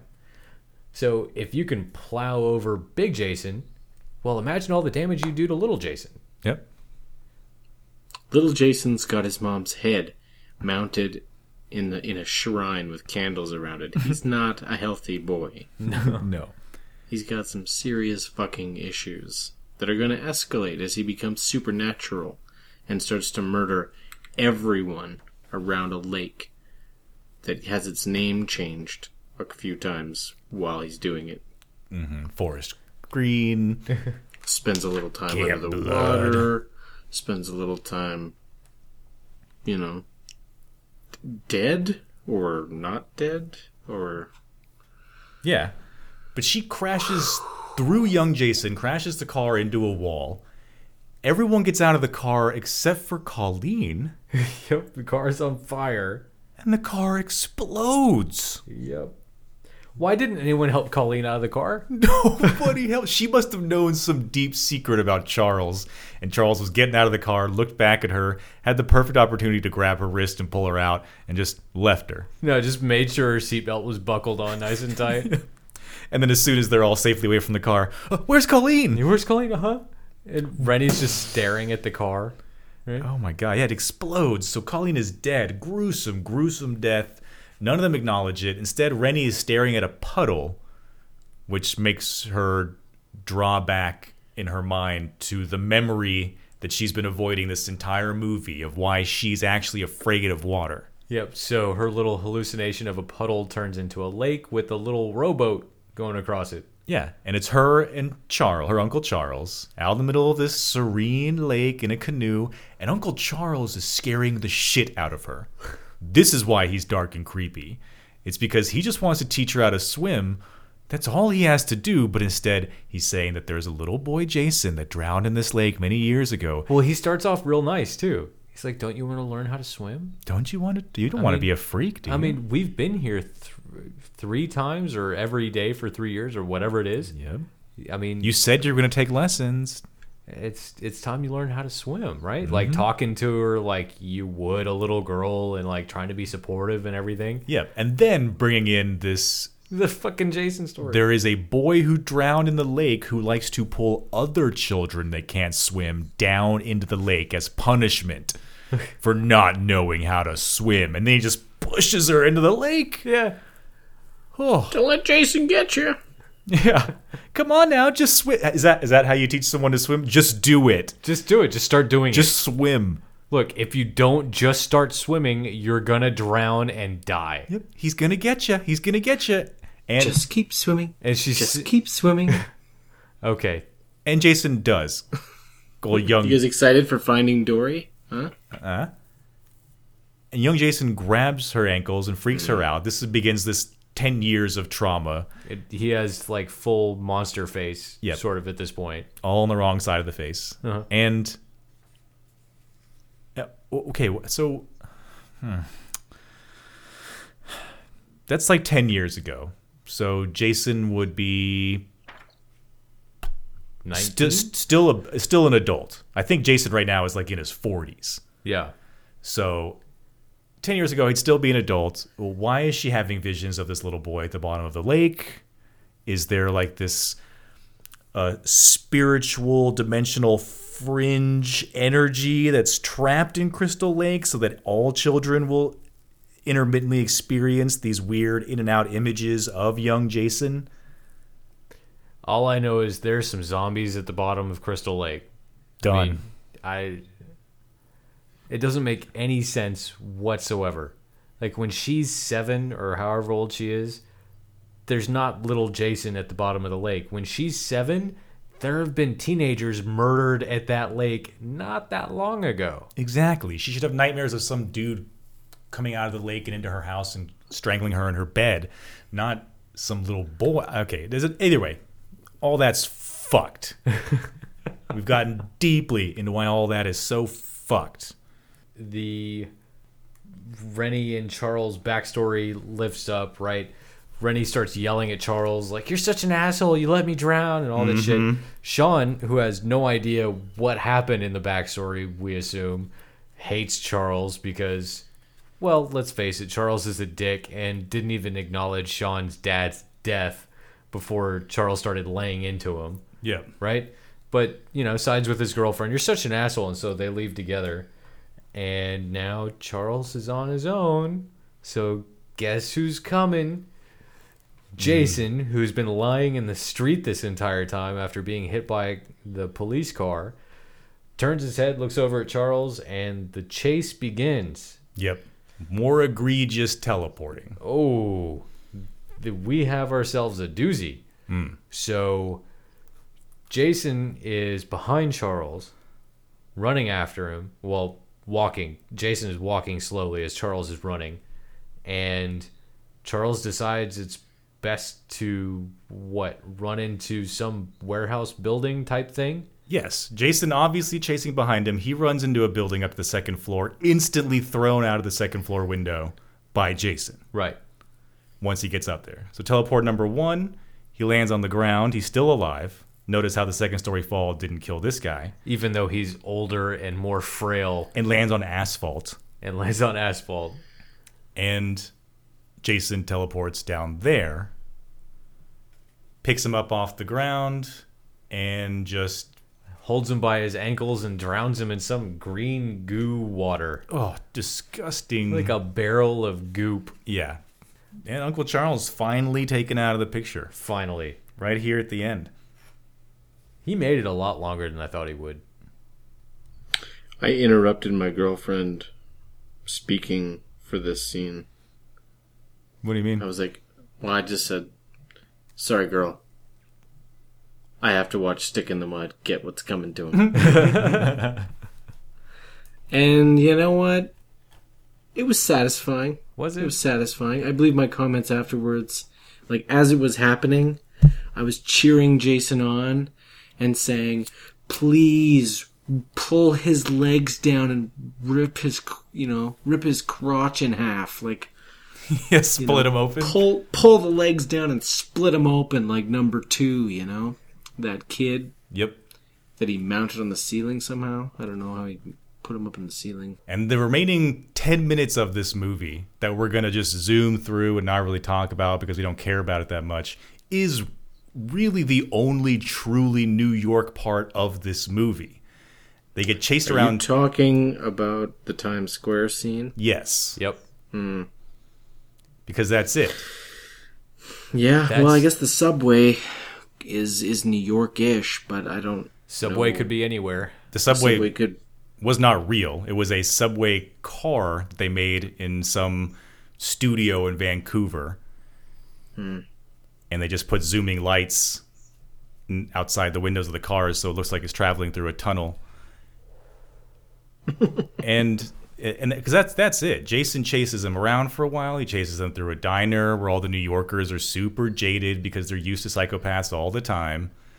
And they get chased around on the subway for a while. They think they've killed Jason when Sean tackles him and throws him onto the center line, the center rail. What's that called? Yeah, I mean, he's just connected between the two subway rails. Right. Right, so he completes the circuit. And they're always trying to electrocute Jason. Right, which that just makes him stronger, right? Yeah, if not, it just brings him back to life. Feels good for a while. He's incapacitated like you are after a good orgasm. And they're enjoying themselves up in Times Square. They have no money, no way to get home. All of their friends and family are dead. They're just relieved that it's over. Yep. Time to share a little smooch out in Times Square. Let the camera guy pan around for a while so that we know they were actually there. Uh-huh. And then he pops out in Times Square. All right. Was it weird seeing goopy, deteriorated Jason walk around in Times Square surrounded by lights and people? And Nathan, John, anybody? There's a lot of people dressed up in Times Square. I'm going to say no. Yeah, I mean, if you were walking in Times Square and saw a Jason-like character, whatever, it's New York, you know, it's fucked up. But seeing Jason as we know Jason, he needs to be in the woods. Yeah. You know? That's his home. And though it was kind of funny when Jason starts chasing Sean and Rennie again, like you see those kids just hanging out in Times Square with the boombox that's playing. Oh, yeah. Right? And the boombox is playing rap music, and Jason just pummels the boombox, like kicks it off whatever it is it's sitting on. And the kids are like, you know, threatening him and You're saying, gonna die now, motherfucker. Right? And Jason turns around, lifts up his hockey mask. You're like, oh, nope, it's cool. And they all run away. Uh-huh. Now, why doesn't Jason have the same face that he had in the previous movie? Okay. Good question. One, we've seen makeup jumps between the movies big time. Let's not forget his tree bark fingernails and gray skin. This just the director just not paying that much attention. And also weirdly comedic moment too. It shows a smart, lighthearted side of Jason to know that he's disgusting. With the big like hockey poster. And we forgot about that. That was way earlier when he first climbs out of the water. When he first gets there, he sees the big billboard advertising hockey and has the goalie mask on it. And he's like, huh. And it's the same mask. Yeah, exactly the same mask. Yeah, we totally skipped over that. Yeah. That was a reasonably charming part where I was like, okay, wink, wink, I get it, guys. Mm-hmm. Boombox part, also kind of enjoyable and funny, but why is he going around scaring the shit out of other people like that? Right. And he follows them. The chase goes down into the sewers, right? Naturally, right? Right. He's never done that before. He's never lifted his mask up. No, he hasn't. For effect. Exactly. He's a mongoloid. He's not that smart. Yes. This movie's so stupid. It is a too smart point for Jason. Not as offensive to me. It's for effect. It's for funniness. It has nothing to do with the characters. It's totally just to make the audience laugh. Yeah. Which, judging from the box office, there wasn't many people in the theater. Huh? High five. Huh? Oh. Hey, zing. And ooh, bummo. While they're down there, Jason follows them. They run into the guy, the last sewer worker, the last human death of the movie, which is this sewer worker guy. Yep. And he's kind of freaked out because he's expecting this massive wave of acidic, toxic sludge to come shooting through the sewer. Like it happens at midnight. What? Is that a New York thing? Toxic waste goes through the sewers at midnight? Yeah. And not just, you don't want to bathe in this stuff because you'll get some sort of weird bacterial infection. This is like aliens, acid, slime, bad. Yeah. And so he's like, oh, it's a good thing I found you because this happens at midnight, which is in 10 minutes. If all this toxic waste is going to fill up the sewers in 10 minutes, sir, what the fuck are you doing down there? Like, terrible. Shouldn't you have been gone like hours ago? Yeah, terrible protocol. And Jason pops out, kills the sewer worker. And Rennie... just beats him to death with a wrench. Yeah, beats him in the head with a wrench. And Jason's about to start hacking away at Sean with the same wrench. And Rennie decides to distract him with a flashlight. Yeah. Because that's all it takes. Yeah, lure him away. She ends up... yeah, that's so great. He's totally ready to hack into her. Just a little flash in the eyes. And he's like, what? What? Like a dog or a cat. Mm-hmm. What is that? What is that? Huh? What is that? And we've remarked before on that quality of Jason. Go get it. That dog after a squirrel quality. And she lures him into this chase where she comes across this bucket or this sealed container of this... Of the toxic waste that's going to flood the sewer? A sample of the toxic waste that's coming. And she just... Why is that even there? I don't know. But she takes it and she throws it in his face? Yeah, throws it all over Jason. And it does not feel good. Lots of... lots of that. Lots of tearing a mask off. Lots of his weird, like, jagged jack-o'-lantern square teeth. Just bad makeup and joke. He's screaming. His face is melting. He's in a lot of pain from this toxic sludge. He's got this dramatic moment where he's stumbling down dark-lit tunnels, cascading off the walls, can barely keep balance. He's in pain. He's suffering. And anyone audit his face for an eye wound? Oh, true. I didn't. But it seemed like one eye was closed, but it wasn't necessarily the same eye that got stabbed in the porthole. Right. And I think the one eye that was closed could have been like more having to do with like a mongoloid misshapen skull closing an eye. Right. Rather than... I think the general consensus here is that things were going south for his face. Oh, yeah. Right? Yeah. Speaking of Jason's rotten, fucked up face, after 8 movies, it's not looking good. Rennie and Sean run for the ladder to get out of the sewer right as this massive wave of toxic sludge is coming down. And So what happens when he goes to hell and then goes to space? Because I've seen pictures of him in space, and that face, that whole head, like the whole thing, it looks like he's been revamped. Like he is rebuilt with nanotech technology in... You're making that up. In Jason X. I know that. You're pulling that out of your I'm ass. not pulling that out of my ass. That's why he looks better, because the body is just... Can't do more with that this body. is going south. I mean, going to hell. I mean, hey, okay, well, that's like continuing the trajectory that we're currently on. Okay. Yeah. So Jason is bathed in this... looks like a whole bunch of soapy water that apparently is toxic waste. Right, acidic toxic waste. Because it melts your skin if you make contact with it. And he's down there writhing in this water. Sean and Rennie are clinging to a ladder, barely escaping the droplets that are spewing off the torrential influx of this crap. And you see the bottom of Rennie's pants get wet. Yeah. You know? She should be in a lot of pain. Yeah, but she has no feet. And talk about fucked up faces. Jason's face here is unrecognizable. It's just this mushy... what's the way? It looks like soap froth, dead skin cells, and bubble wrap. You know, if you go to the store and you get like a pan of rolls, right, before you throw them in the oven, how they're just white, mushy, like yeasty looking thing, that to me was his face. Yeah. It was like uncooked yeast rolls mixed with like melted marshmallow. It's just disgusting. And that's it, right? He sinks below the water. She has some strange visions about seeing a young boy's clean, undeformed hand kind of beneath the surface, which I guess is her putting her trauma to bed. I guess. And credits. Credits. He gives her back the necklace. We see Jason's mask float away down the sewer. We're done. That concludes the 8th installment of the Voorhees saga. Friday the 13th, Part 8. Jason Takes Manhattan. Kind of? Sort of.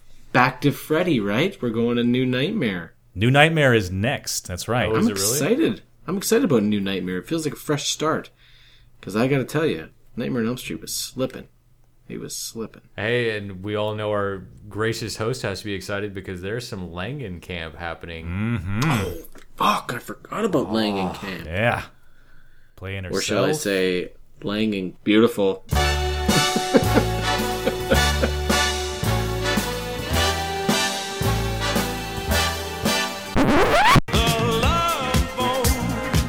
Hey, fuckface. Jesus. Fucking calm down. Listening? You paying attention? Don't me. Alright? You gotta talk to me. No. No. I hate your guts. I hate your guts right now. I'm explaining to you that I hate your guts. Nate, did we catch you on your period? Is today a heavy day? Are you saying you wouldn't pick my stick? I'm saying I would definitely pay attention to which stick was in your hand when you dropped it, yeah. I thought we were having a conversation. Yeah, but I won that conversation. No, I'm just telling you my feelings. Yeah, but I win all the feelings.